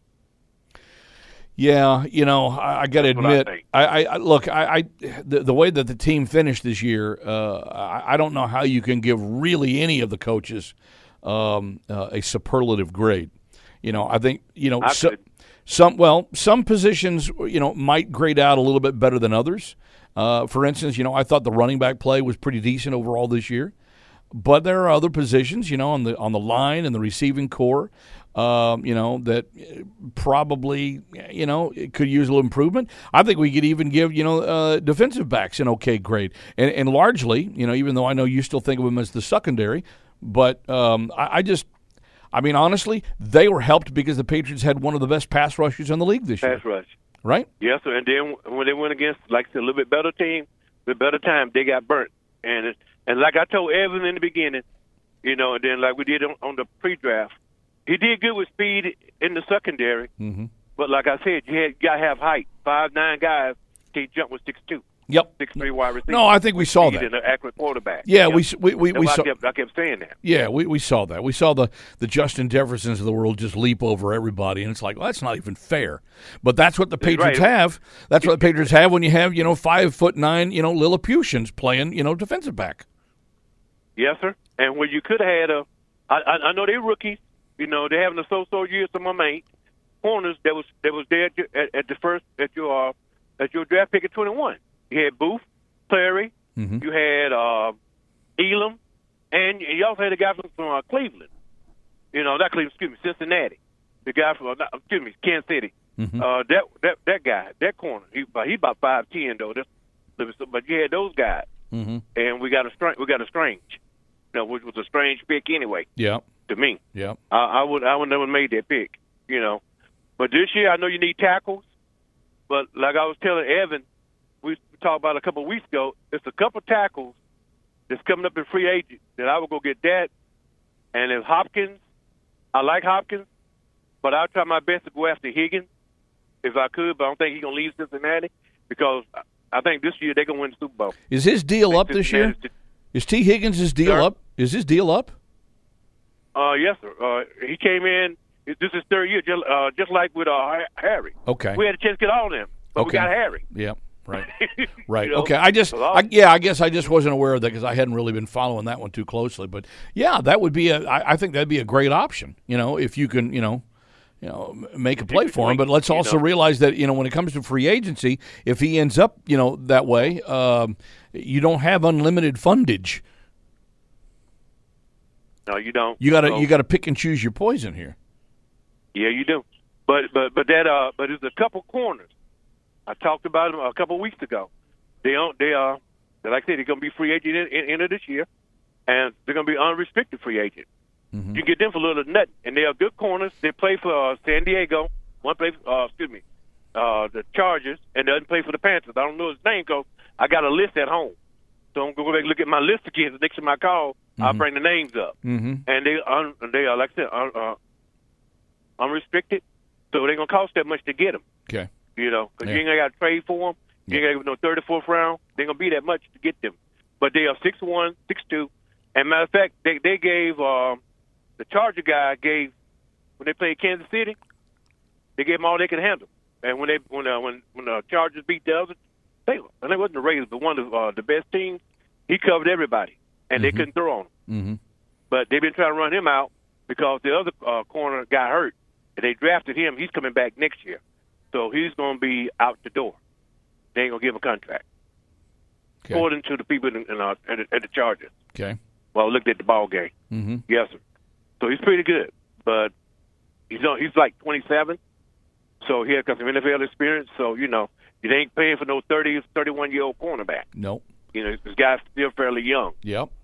But I'm gonna get that name. It's rule number 48. But I'm gonna get that name though. Okay. But the other thing is, they was talking about the East-West Shrine Bowl, whatever. The coaches. Yes. I just hope they do like some of them other coaches. Well, this guy's doing pretty good. Hey, let me talk to you. Just then draft. Maybe draft if they're good enough, and they're talented enough. Mm-hmm. Instead of getting the second tier. Sometimes you need to get a first tier. Right. That's always been my gripe. You Okay. got to get a first tier. Well, yeah. In other words, and I think that a lot of people have a fundamental issue with that thought process because it seems like the Patriots always pass on those first tier guys, as you call them, because they can get that second tier, A, cheaper, B, maybe to play with a little bit more edge because they are second tier. And I think that's largely how this franchise's dynasty over a 20-year period was built because they were able to encourage, entice, cajole, whatever you want to call it, recruit those kind of players to New England. But like Evan and I were talking in the opening hour of the show today, that mindset has changed now. That's not going to exist as much. There's still a little out there like that. Not this year. No, not this year. But, I just think the mindset has changed amongst younger athletes all over. It's more about, it's not about, it's not about, paying your dues and then playing with a little bit of an edge. It's about what I can get right now. And if I can't get it now, I'm going to stomp my foot and I'm going to go on and I'm going to go to someplace else, somebody that will have me. And it's just so you got to learn to adapt to that because nobody likes it. I don't think it's right. I don't necessarily think it's wrong because, again, that's the way people are. But at the same time, your job is to do the best job you can with your team. And this is where Bill and the Patriots need to figure out a way to compromise and make it work. You can't do anything about the way mindsets are. You can't change that.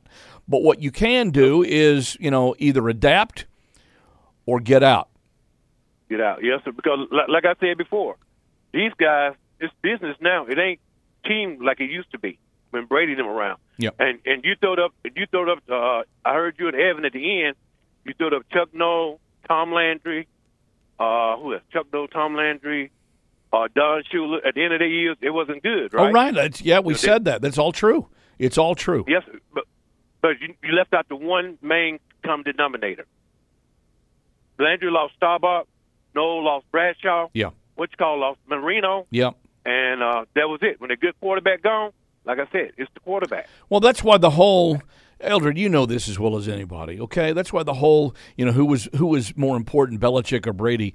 That's such garbage. Brady wouldn't even have been a pro if it hadn't been for Bill Belichick and Dick Rabine. Drafted him in the first place and developed him. So the whole argument is just stupid. But you're right. The fact of the matter is that each of these great coaches has had a quarterback to tie themselves to. Bill Walsh was lucky enough to have two. Bill Walsh had two. He had Joe Montana, and then he had Steve Young. No, that was No, sir. No, Steve Young won with Mooch. With Mooch, he didn't win with what you call. It was always Joe. Young was there. Young was there though before Walsh left. Young was there for Walsh left, right? But Joe won those 4, and Steve won the 5th one. Okay. And he won with Mooch. Okay. You know, and like I said, even when Joe left, it took him 3 years with the same team. Yeah. To win a Super Bowl. Right. Yeah. And that's what. Because I used to follow the 49ers too back in the day. Cause I had a cousin, boy. Him and my dad would go at it all the time. He was a Cowboy fan. Mm-hmm. My cousin was a 49er fan. Mm-hmm. And boy, they would just go at it all the time. Mm-hmm. Especially when it come to the playoffs. Yeah. And they had to play each other. Right. So, okay. yes, so that's like a family rivalry. Right. I got you. So, yes. All right, buddy. You be safe out on the roadways. All right, sir. Can't blow the horn now. I'm at a red light. Oh, You have a damn. good one. All right. Damn. Oh, shoot. All right. Well, all right. You'll have to save that for next time. Yes, sir. Yes, sir. Just get out of Good his talking way. to you, Mr. Legend. Get out of his way on Highway 150 in North Carolina.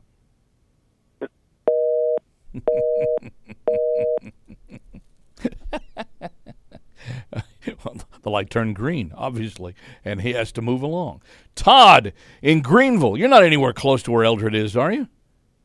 No, it's a pretty good distance. He's in the kind of the southwest part of the state, and Right. I'm more East Coastish and Got central. it. Greenville, North Carolina. Isn't that where East Carolina is? That's where ECU. That's Yep. the Pirates. That's what I thought. Okay, thought so.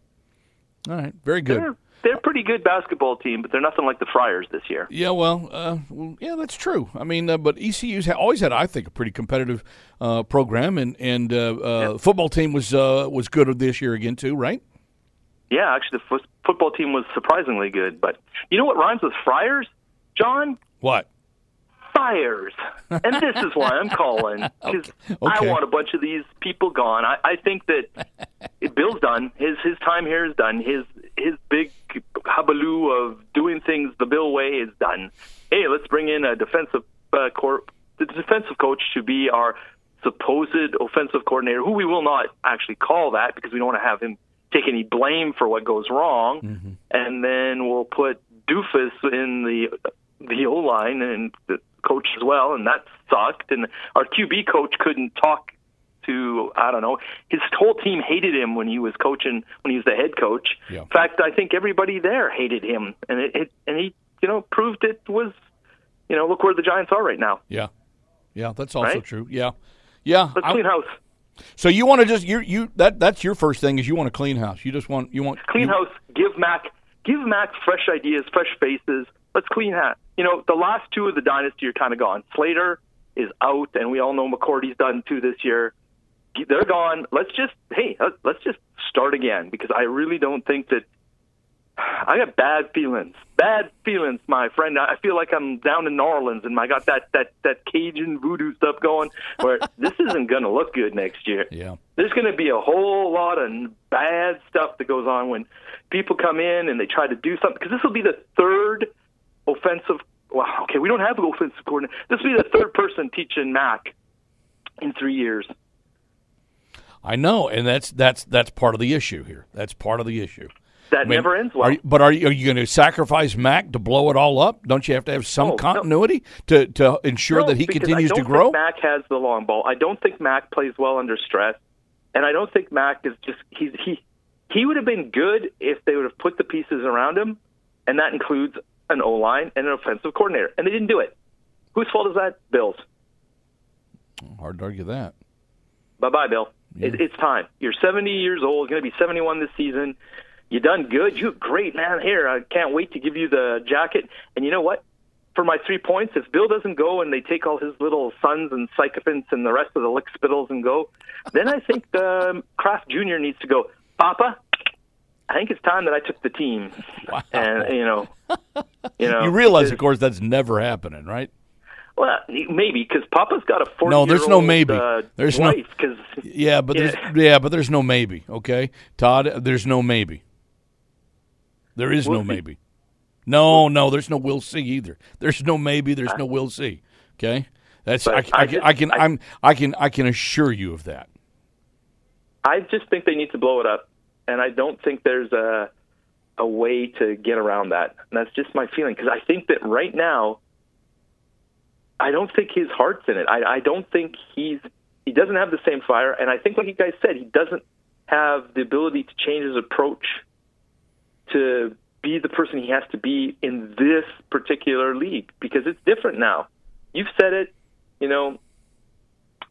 all of our friends that have called in have said it. In fact, I'm actually echoing Christian with a TIAN. We called in, and he kind of dropped this bomb a few days back, and the more I thought about what he said, the more I feel like this has got it. It's time. It's time for a change, John. Okay. Well, that's fair. And honestly, I think clearly some things do have to change. Otherwise, you're going to end up, repeating it. And I think our whole issue here is, all right, so what has to come first? What's the pecking order? How do we need to, arrange things? And so I put a little sense of urgency behind it and said, well, as soon as possible, without necessarily thinking that one had to go before the other. But to me, you got to get ownership and coaching on the same page. And if they're not on the same page, then I would tell you what you purport is, and what you'd like to see happen would definitely be in play. So my one question first, how much longer do you think he's going to coach? Because everybody that I listen to says he's going to coach until he beats Shula. Well, okay, you're not coaching to leave a good team. You're coaching to beat Shula. Well, first of all, look. First of all, if you have any sense of history in the NFL, you understand what a mark like that means. And so, and considering the rivalry that the two had, and how Don Shula, before he passed on, literally disrespected Coach Belichick, called him Belichick, all that kind of stuff. Look, I would tell you that. Listen, if I were in Bill's shoes, I'd probably want to stick around long enough to win just one more than that, SOB myself. But I don't know. Here's the thing. In order to get there, you're going to have to learn to adapt at something. And that's the issue that really Patriots fans should concern themselves with mostly now. Will he stick around 2 more years? Yes, I think so. I think he will be here 2 more years. Beyond that, that third year is iffy. A lot of that depends on the success of the next 2 years. I think you're looking at probably 2 to 2.5. Depending on the games that are won or lost, it's probably closer to 2.5 in terms of wins before he actually passes him. So there's going to be some gray area. I can tell you this will probably, if this team continues to sort of flip-flop like a fish out of water for the next year to 2 years, then yes, it'll be a point of concern. Yes, it'll be a point of contention. And no, I don't think he'll be able to even to get to that point where he can pass Shula, because I think that you're right. I think that management and ownership will probably be fed up with it. But we're not there yet. He's earned the right to do what he has done based on his 21-year career here. He's earned it. 6 Super Bowls says so. I kind of agree with you, but my point is once Brady left, just like one of the previous callers brought up, once they lost their guy. Well, then go find another guy, and you have him. They can't. Well, but you have him, and you screwed him up because you went cheap on the coaches. Ding, ding, there's a Bill move. Bill doesn't. You just agreed with everything I said. But that's what I'm saying. The solution is raising Bill. No, it's not. You don't have to fire him. Bill has to realize he's got to change, and until we see him not change, and go up against it, well, then all right. Then I think firing is off the table. Last point. When was the last time you saw Bill do a change in his philosophy?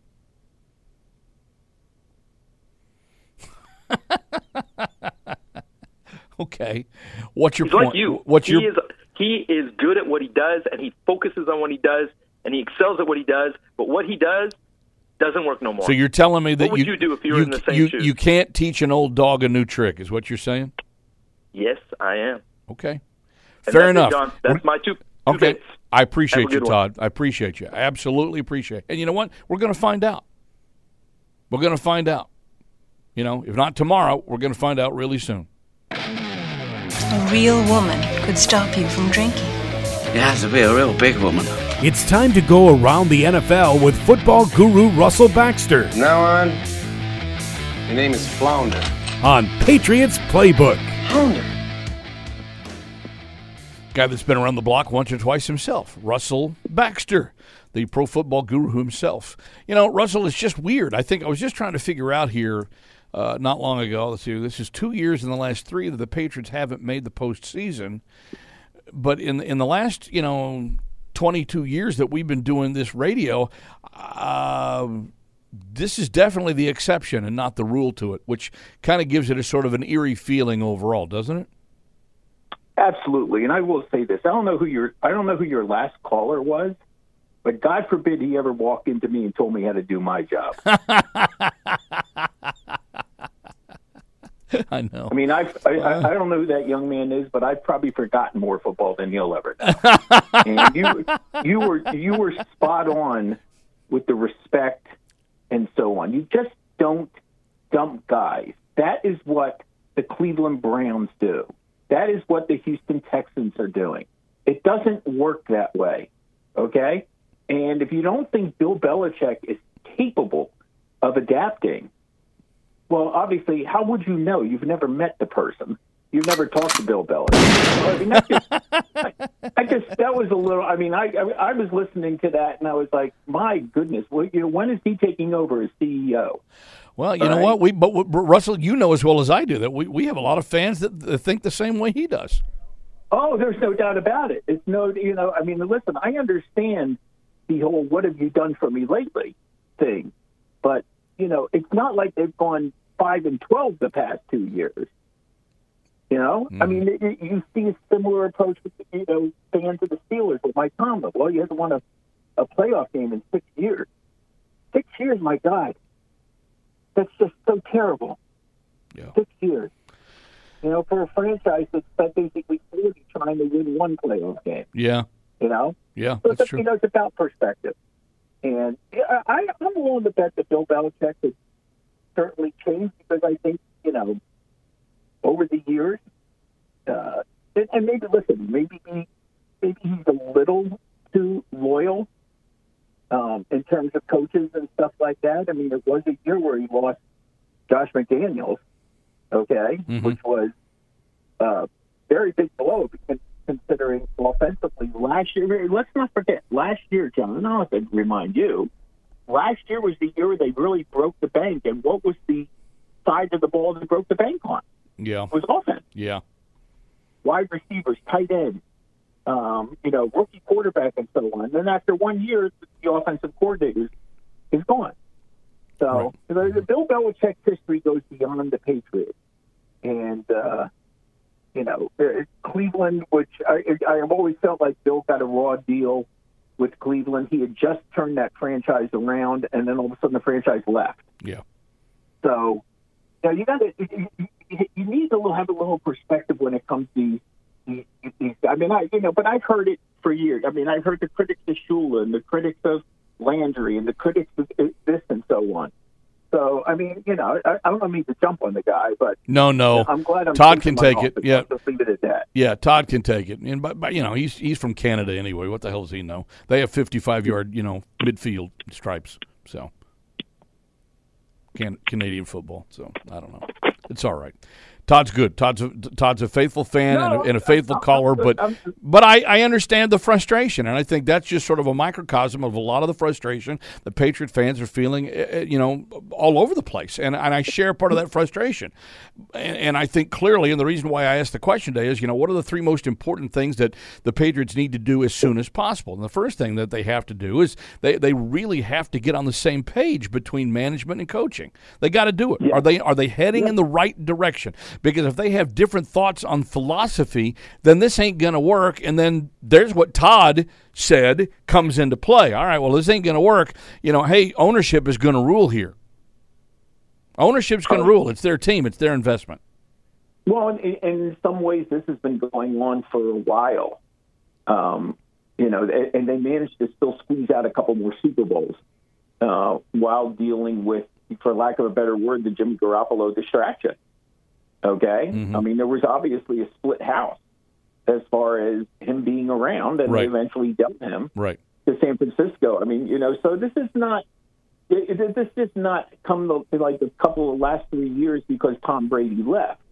There's been a little bit of tension going on here for a while. Mm-hmm. And but again, when they won their last Super Bowl in 2018, you can make a strong case they weren't the best team in the league. Sure. Okay? Sure. In fact, they slumped late. They lost a couple of back-to-back games to Miami and Pittsburgh.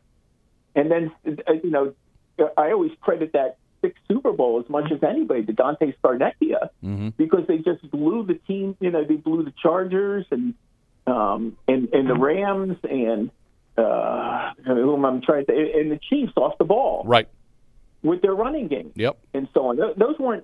That was more like old school Super Bowls when they won the first one. Sure. With a lot of grit and determination. I always go back to 2004, which I know seems, it's almost 20 years ago.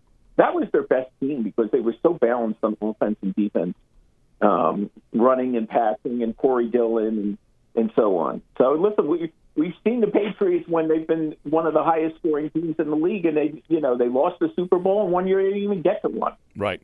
So again, we're in an era right now, especially this year. And with the expanded playoffs, this is the third year in a row, where, for lack of a little better word, it's somewhat of a watered-down project. Watered-down league. We went into the final week of the season where a lot of snowmen, a lot of 8-8 around the league. And some of them made it and some of them didn't. Yep. So, as I pointed out in one of my notes this week, this is the first time that 4 playoff teams finished the season with a negative scoring differential. That's crazy to even think about. As bad as it has been in New England, the fact of the matter is that they had a losing record, but they still outscored the opposition. Right. The Minnesota Vikings won 13-4 and were -3 in scoring differential. Crazy. That's crazy. That's it. I've actually been tracking it since the merger, and I do how many teams every year make the playoffs within and I was like, wow, you got the Giants, you got the Vikings.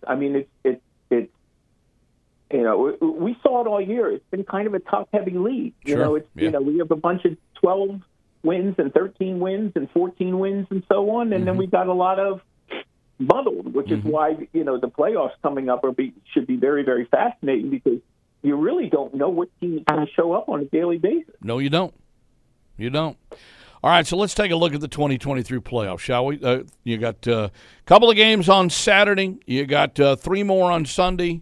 And then you actually have a Monday night game, too, which is pretty crazy to even think about. And by the way, John, I will point out, every one of these matchups was played earlier this year.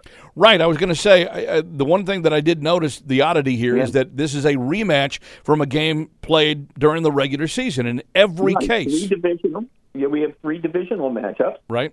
And then, of course, we have, Jacksonville, who went out to Los Angeles and kicked the what out of the Chargers, 38-10. I know the Chargers were banged up in this game. Right. Minnesota beat the Giants a few weeks ago with a 61-yard field goal. And then the very first game of the year, Dallas hosted Tampa Bay and on Sunday night lost 19-3. Crazy. Saturday, Seahawks, 49ers, Chargers at Jaguars.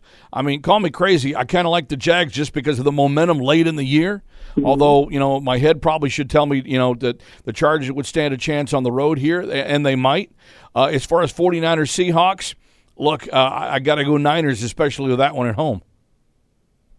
Well, I'm waiting. I think someone said it today on a show, but I didn't catch the whole thing, so I'm not going to indict this person. But I'm waiting for, get ready, John, it's tough to beat a team 3 times in one season. That'll happen, right? Someone will say that. No, guess what, John? It's not tough to beat a team 3 times in one season. Right. The history will tell you it's not. It happens. Okay? Yep. We've had 23 instances where a team played each other twice during the year and then once in the playoffs. And then 14 of the 23 times, the team won the third game. Yeah. So I will also point this out about the Niners, who, by the way, won. And that's the other thing with these playoffs.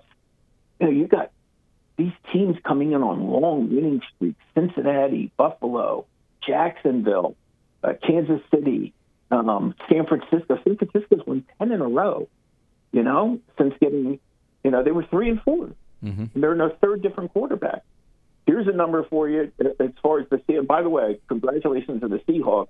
who are the only team in the NFC West to play a game against the Niners and not lose by at least 10 points. How about that? Okay. 6 games against the division, 179 to 66. Wow. 179 to 66. Good grief. The Rams and the Cardinals and the Seahawks this year. Wow. Okay. Sunday, 3 games. We have the Dolphins-Bills rematch. We have Giants at the Vikings. We have the Ravens at the Bengals. Geez, I like the Bengals. Geez, I'm not sure, but I think I like the Vikings. And if you don't like the Bills, I'm not sure what planet you're on. Yeah, exactly. I mean, Miami, snapped a long losing streak in them earlier in the year and beat them by 2 in Miami. And then they had that great Saturday night game in Buffalo a couple of weeks ago. Mm-hmm. What was that 32-20? I mean, it was a lot of fun to watch. But, of course, that was Tua, I believe, who was the quarterback. And, we're not going to see him and so on. And last week they slugged their way through what was that? Was that in the lacrosse game, 11-6? Science. Yeah, that'd have been a pretty good lax score. We should ask Bill about that one. He would know. You said something interesting, and I'm spot on with you in agreement. I don't know what we're going to get from the Vikings because when you play defense the way they play defense, okay, you are susceptible to getting beat by anybody. And dare I say, I think the New York Giants are the more physical football team. When it comes to the two of them, they lost a couple of weeks ago, 27-24, on a 61-yard field goal at the end of the game. Right. I think Minnesota's given up the second most total yards in the league. Yep. And they're 13-4. Yeah. And I will also throw this out: any team capable of losing 40-3 in their own building is certainly ripe for an upset. Whew. Let's remind everybody your Super Bowl picks were the Bills and Vikings, correct? Yes. Okay. Yes, they were. All right. Yes, they were. And I'm not. Listen, until both are eliminated, you're sticking with it. With that and okay. so on. But I would have to say that if I had put any money on the Vikings, I might be calling MasterCard right now. Right. And then as far as a little nervous about that. Right. So. And the Cincinnati Bengals, arguably the hottest team in the league right now, the one team that can probably stand up to, either of the the buy guys in the 2 leagues, both Kansas City and Philly. And unless we know that Lamar Jackson, is at least close to 100%, I'm not sure how Baltimore does it. No, and they came limping down the stretch. They've struggled to score points the last 5 or 6 games of the year. I don't think they got to 20. Anthony Brown, Tyler Huntley. They're not good enough in other factors. Now, I will say that last week they played at Cincinnati. They were down 17-0 fairly quickly, and there's a lot of fight in the John Harbaugh team. So let's not forget that it is a divisional rivalry. And so on, and Cincinnati, first off, they're back in the playoffs for the second straight year. That's not that unusual for them, considering. Remember, they went to the playoffs 5 straight years from 2011 to now. They didn't win a playoff game under Marvin Lewis. That was the problem. Last year, they snapped all their playoff, won a playoff game for the first time since 1990. But John, this is something to keep an eye on. It's not going to happen this week. If the Bengals can get to the Super Bowl, they would be only the 5th team to start 0-2 and get to the Super Bowl. Right. I saw that. I saw that you wrote about that, or at least I had that as a number this week, right? Yeah. Yeah, and 2 of those instances are actually the Patriots. Yep. The 96 Patriots who lost to the Packers. Right. And then, of course, the 01 Patriots who beat the Rams. The Rams in Super Bowl 36. Right. So something then for the Bengals. I kind of like their chances there. And then the Monday night game, the Dallas Cowboys on the road against the only team that got into the playoffs with a losing record, but because they won the division, the Tampa Bay Buccaneers. Who last week, now again, I'm not much on quarterbacks beating this and quarterbacks beating that. I mean, this isn't Borg McEnroe, all right? It's never been my thing. But I thought it was interesting. I believe last week was the first time that Tom Brady ever lost a game to the Atlanta Falcons. I believe it was, yes, correct. Right. Yep. And if memory serves me, Tom Brady has never lost a game to the Dallas Cowboys. I don't think he has, no. So how weird would that be that you went through the whole year and the last 2 games possibly of his career, in Tampa, whatever, would be losses to 2 teams that you had never lost to before? That would kind of sum up an 8-9 season, I guess. I think that would definitely set it up for him coming back next year. Oh yeah. Listen, I mean, the only person with more staying power than him is Jason Voorhees in the Friday the 13th movie. Okay, I'm sure there are a lot of people that look at him like that too. Yeah, I'm sure they do. Tampa just, their inability to score. I mean, I think they only think about this. And by the way, Dallas falls under this category too. Think about what we saw from the Cowboys and the Bucs this year. These were the 2 highest scoring teams in the league last season. Wow. Okay. Yeah, they were, right. Now, Dallas last year got like 9 defensive and special teams touchdowns, John, last year. Tampa was more offensively driven. And I think the Bucs in 17 games this year only scored 30 twice, something like that. And one of them was in the loss to Kansas City when they got destroyed on the Sunday night. And the other was a couple weeks ago when they beat the Panthers 30-24. So it's been kind of an odd year for them. Offensively, not always necessarily the same page. Worst running game in the league. I know the games in Tampa. I'm kind of leaning Dallas because I think Dallas just has more quick strike ability than the Bucs do. Yeah. Amongst all the road teams, Dallas is the one that I like. I would agree with that. And not because they're 12-5. They were 12-5 last year. And, yep. Obviously, laid that egg at home against San Francisco. But I just wouldn't be surprised if Dallas went. I think Dallas might even be favored. They are. The last spread I saw was 2.5. Right. Yeah. So, but I mean, Dallas can. What we haven't seen from the Bucs this year is a steady offense and inconsistent run defense. As a matter of fact, to be honest with you, and the one thing about the Cowboys is, I think they're capable of scoring on offense and defense, and that might be a little too much for the Bucs. Yep. Agreed. Russell, I want you to know that, in the 22 years that we've been together and done this, and the time that we've known each other since we both worked at ESPN a number of years ago as well, that I've always appreciated your knowledge. I'm really flattered that you would consider, coming on the air and doing radio with me through the years. And, now that we have a chance to have this kind of relationship with each other, I'm even more impressed that you take the time to chit-chat with us, because we're obviously speaking to a definitive group of people that, certainly love the Patriots, but also love football. So on behalf of everyone who listens to this show, thank you for taking the time and talking football with us throughout the course of the year. This has been a blast. I look forward to this every week. I look forward to, I know we'll talk during the off season on occasion, and sure. We already know that's going to be wild when it comes to this league, as it was last year and so on. No doubt. But you're one of the people who gave me an opportunity. I was a behind the scenes person at ESPN. I was, with Berman and Jackson and prime time and graphics and all that stuff. And you're one of the people who, helped me get out there and actually get my voice heard and gives me an opportunity to talk about something I'm very passionate about, and that's the love of the game. And so far so good. I mean, I'm 63 years old, which means I'm kind of halfway through life. Right. That's kind of how I look at it too. Yes, I'm at the halfway point. Right. I totally believe that. Well, enjoy the playoffs. John, you have to do me one favor. Okay, I'll try that. I need you to use your power at the league to get another Thursday night home game for the Patriots. Right. So I can come up and do the show with you live. God, that'd be awesome. Yeah, we got to work on that, Marine. If we can get a Thursday night home game, Russell's in studio. I'll call Raj. Yeah, okay.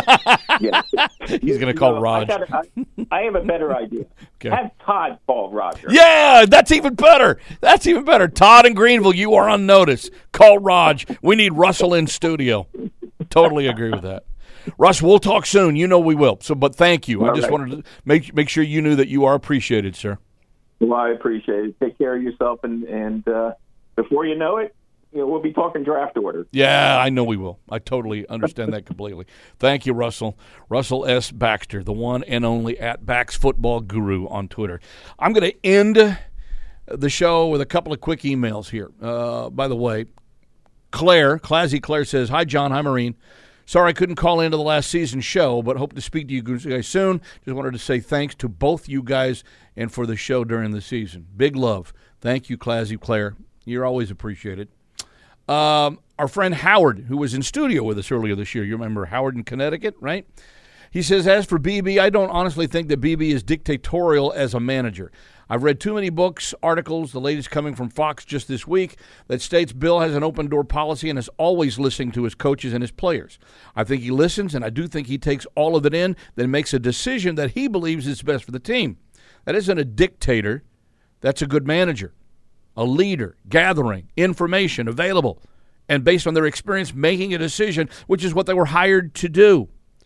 Will Bill make mistakes? Absolutely. He's made them.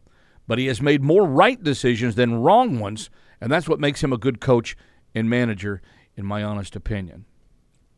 I wanted to read, Howard's message there, his email, because he's just nailed the head of the nail. I mean, he's the hammer has hit the nail head on that one. Okay, I was trying to look for an analogy, and I guess that's the only one I can come up with. Spot on, Howard. Spot on. He erred. God forbid any of us make mistakes. Right? And, of course, there's Aiden in California. "John, I want to get in on your wish list from a few weeks ago to fix the team. First, fire Bill. Hire Harbaugh or Bieniemy. Trade for Tunsil since he wants more money. Trade for Hopkins or Judy. Draft a tackle.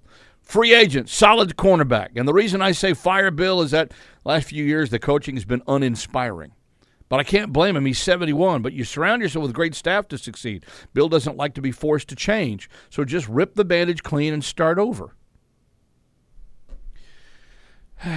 Well, see, these are the two extremes. This is what we deal with here. But that's okay. You know what? I'm good with it. I'll entertain all opinions. Opinions, as we all know, are like belly buttons. Everybody's got one, which is fine. But that's what makes the world goes around. That's what makes shows like this worth doing, worth entertaining, no matter how outlandish or how right or how wrong you might actually be in a particular subject. It's okay. I'm good with it. And I appreciate you guys taking the time out of your busy days to share a little bit of your knowledge and your thought and your opinion with me, with us, with everybody here, because that's why we have this show, and it's why we've had this show for 22 years. So thanks to Mike Reese for joining us today, Evan Lazar for joining us today, Russell Baxter for joining us today. Big ups to the producer, Maureen Matt Morrell, okay? Because it doesn't happen without Maureen, helping set things up and taking care of things during the course of the regular season. We will be here during the off season, but it will be a monthly show starting next month. Our first off-season show will be on Wednesday, February 15th, okay? 12 until 2. So we moved the start time up in the off-season to a noontime show, 12 to 2 on Wednesdays. Yeah, that's generally what we do. There may be an occasion we have to slide it back. We'll let you know. Just if you follow on one of the social media channels that we have out there, we always put it out the day before during the off season, so that way you can kind of be prepared for when the show's coming. And then of course you can always just check in on Patriots.com and it'll let you know when the next one's coming up. Or you can just tune in to the very first or the very last of one of the previous podcasts, and we usually talk about it like I'm doing right now. So that's how you can always find out and catch up when the next show is, because that's the one chief complaint I always get. I never know when the show's on. Okay, off season Wednesdays, usually the last Wednesday of every month, usually. But we're not going to quite go to the last Wednesday of February because we wanted to do something that was relatively close after the Super Bowl #1. And it's not so far away, from today, because we're talking about basically a month away from right now. But then starting in March, April, May, June, as we get, into, draft time and OTAs and then, rookie training camp and all that kind of stuff, we'll aim more toward the tail end of the month. And then that way you can kind of look for it on the last Wednesday of the month. And 12 to 2, noon to 2 Eastern time on Wednesdays is our normal off-season schedule. So thank you for your due diligence. Thank you for your participation. Thank you for your listening. Thank you for your downloading. Thank you for your patience. Thank you for your suggestions. Thank you for your emails, your cards, your letters, your phone calls, your tweets. Thank you for your posts. And most of all, thank you for just listening. Because without it, well, guess I wouldn't be here. But I thank you anyway. All right, we'll be back again. Same Pat's time, same Pat's channel. Well, different Pat's time, same Pat's channel, though. February 15th. Enjoy the playoffs. Thank you for downloading this podcast. Subscribe on Apple, Google Play, and everywhere else you listen. Like the show? Please rate and review us. Listener comments and ratings help keep us high in the podcast rankings so new listeners can find us. Be sure to check Patriots.com for more news and more podcasts.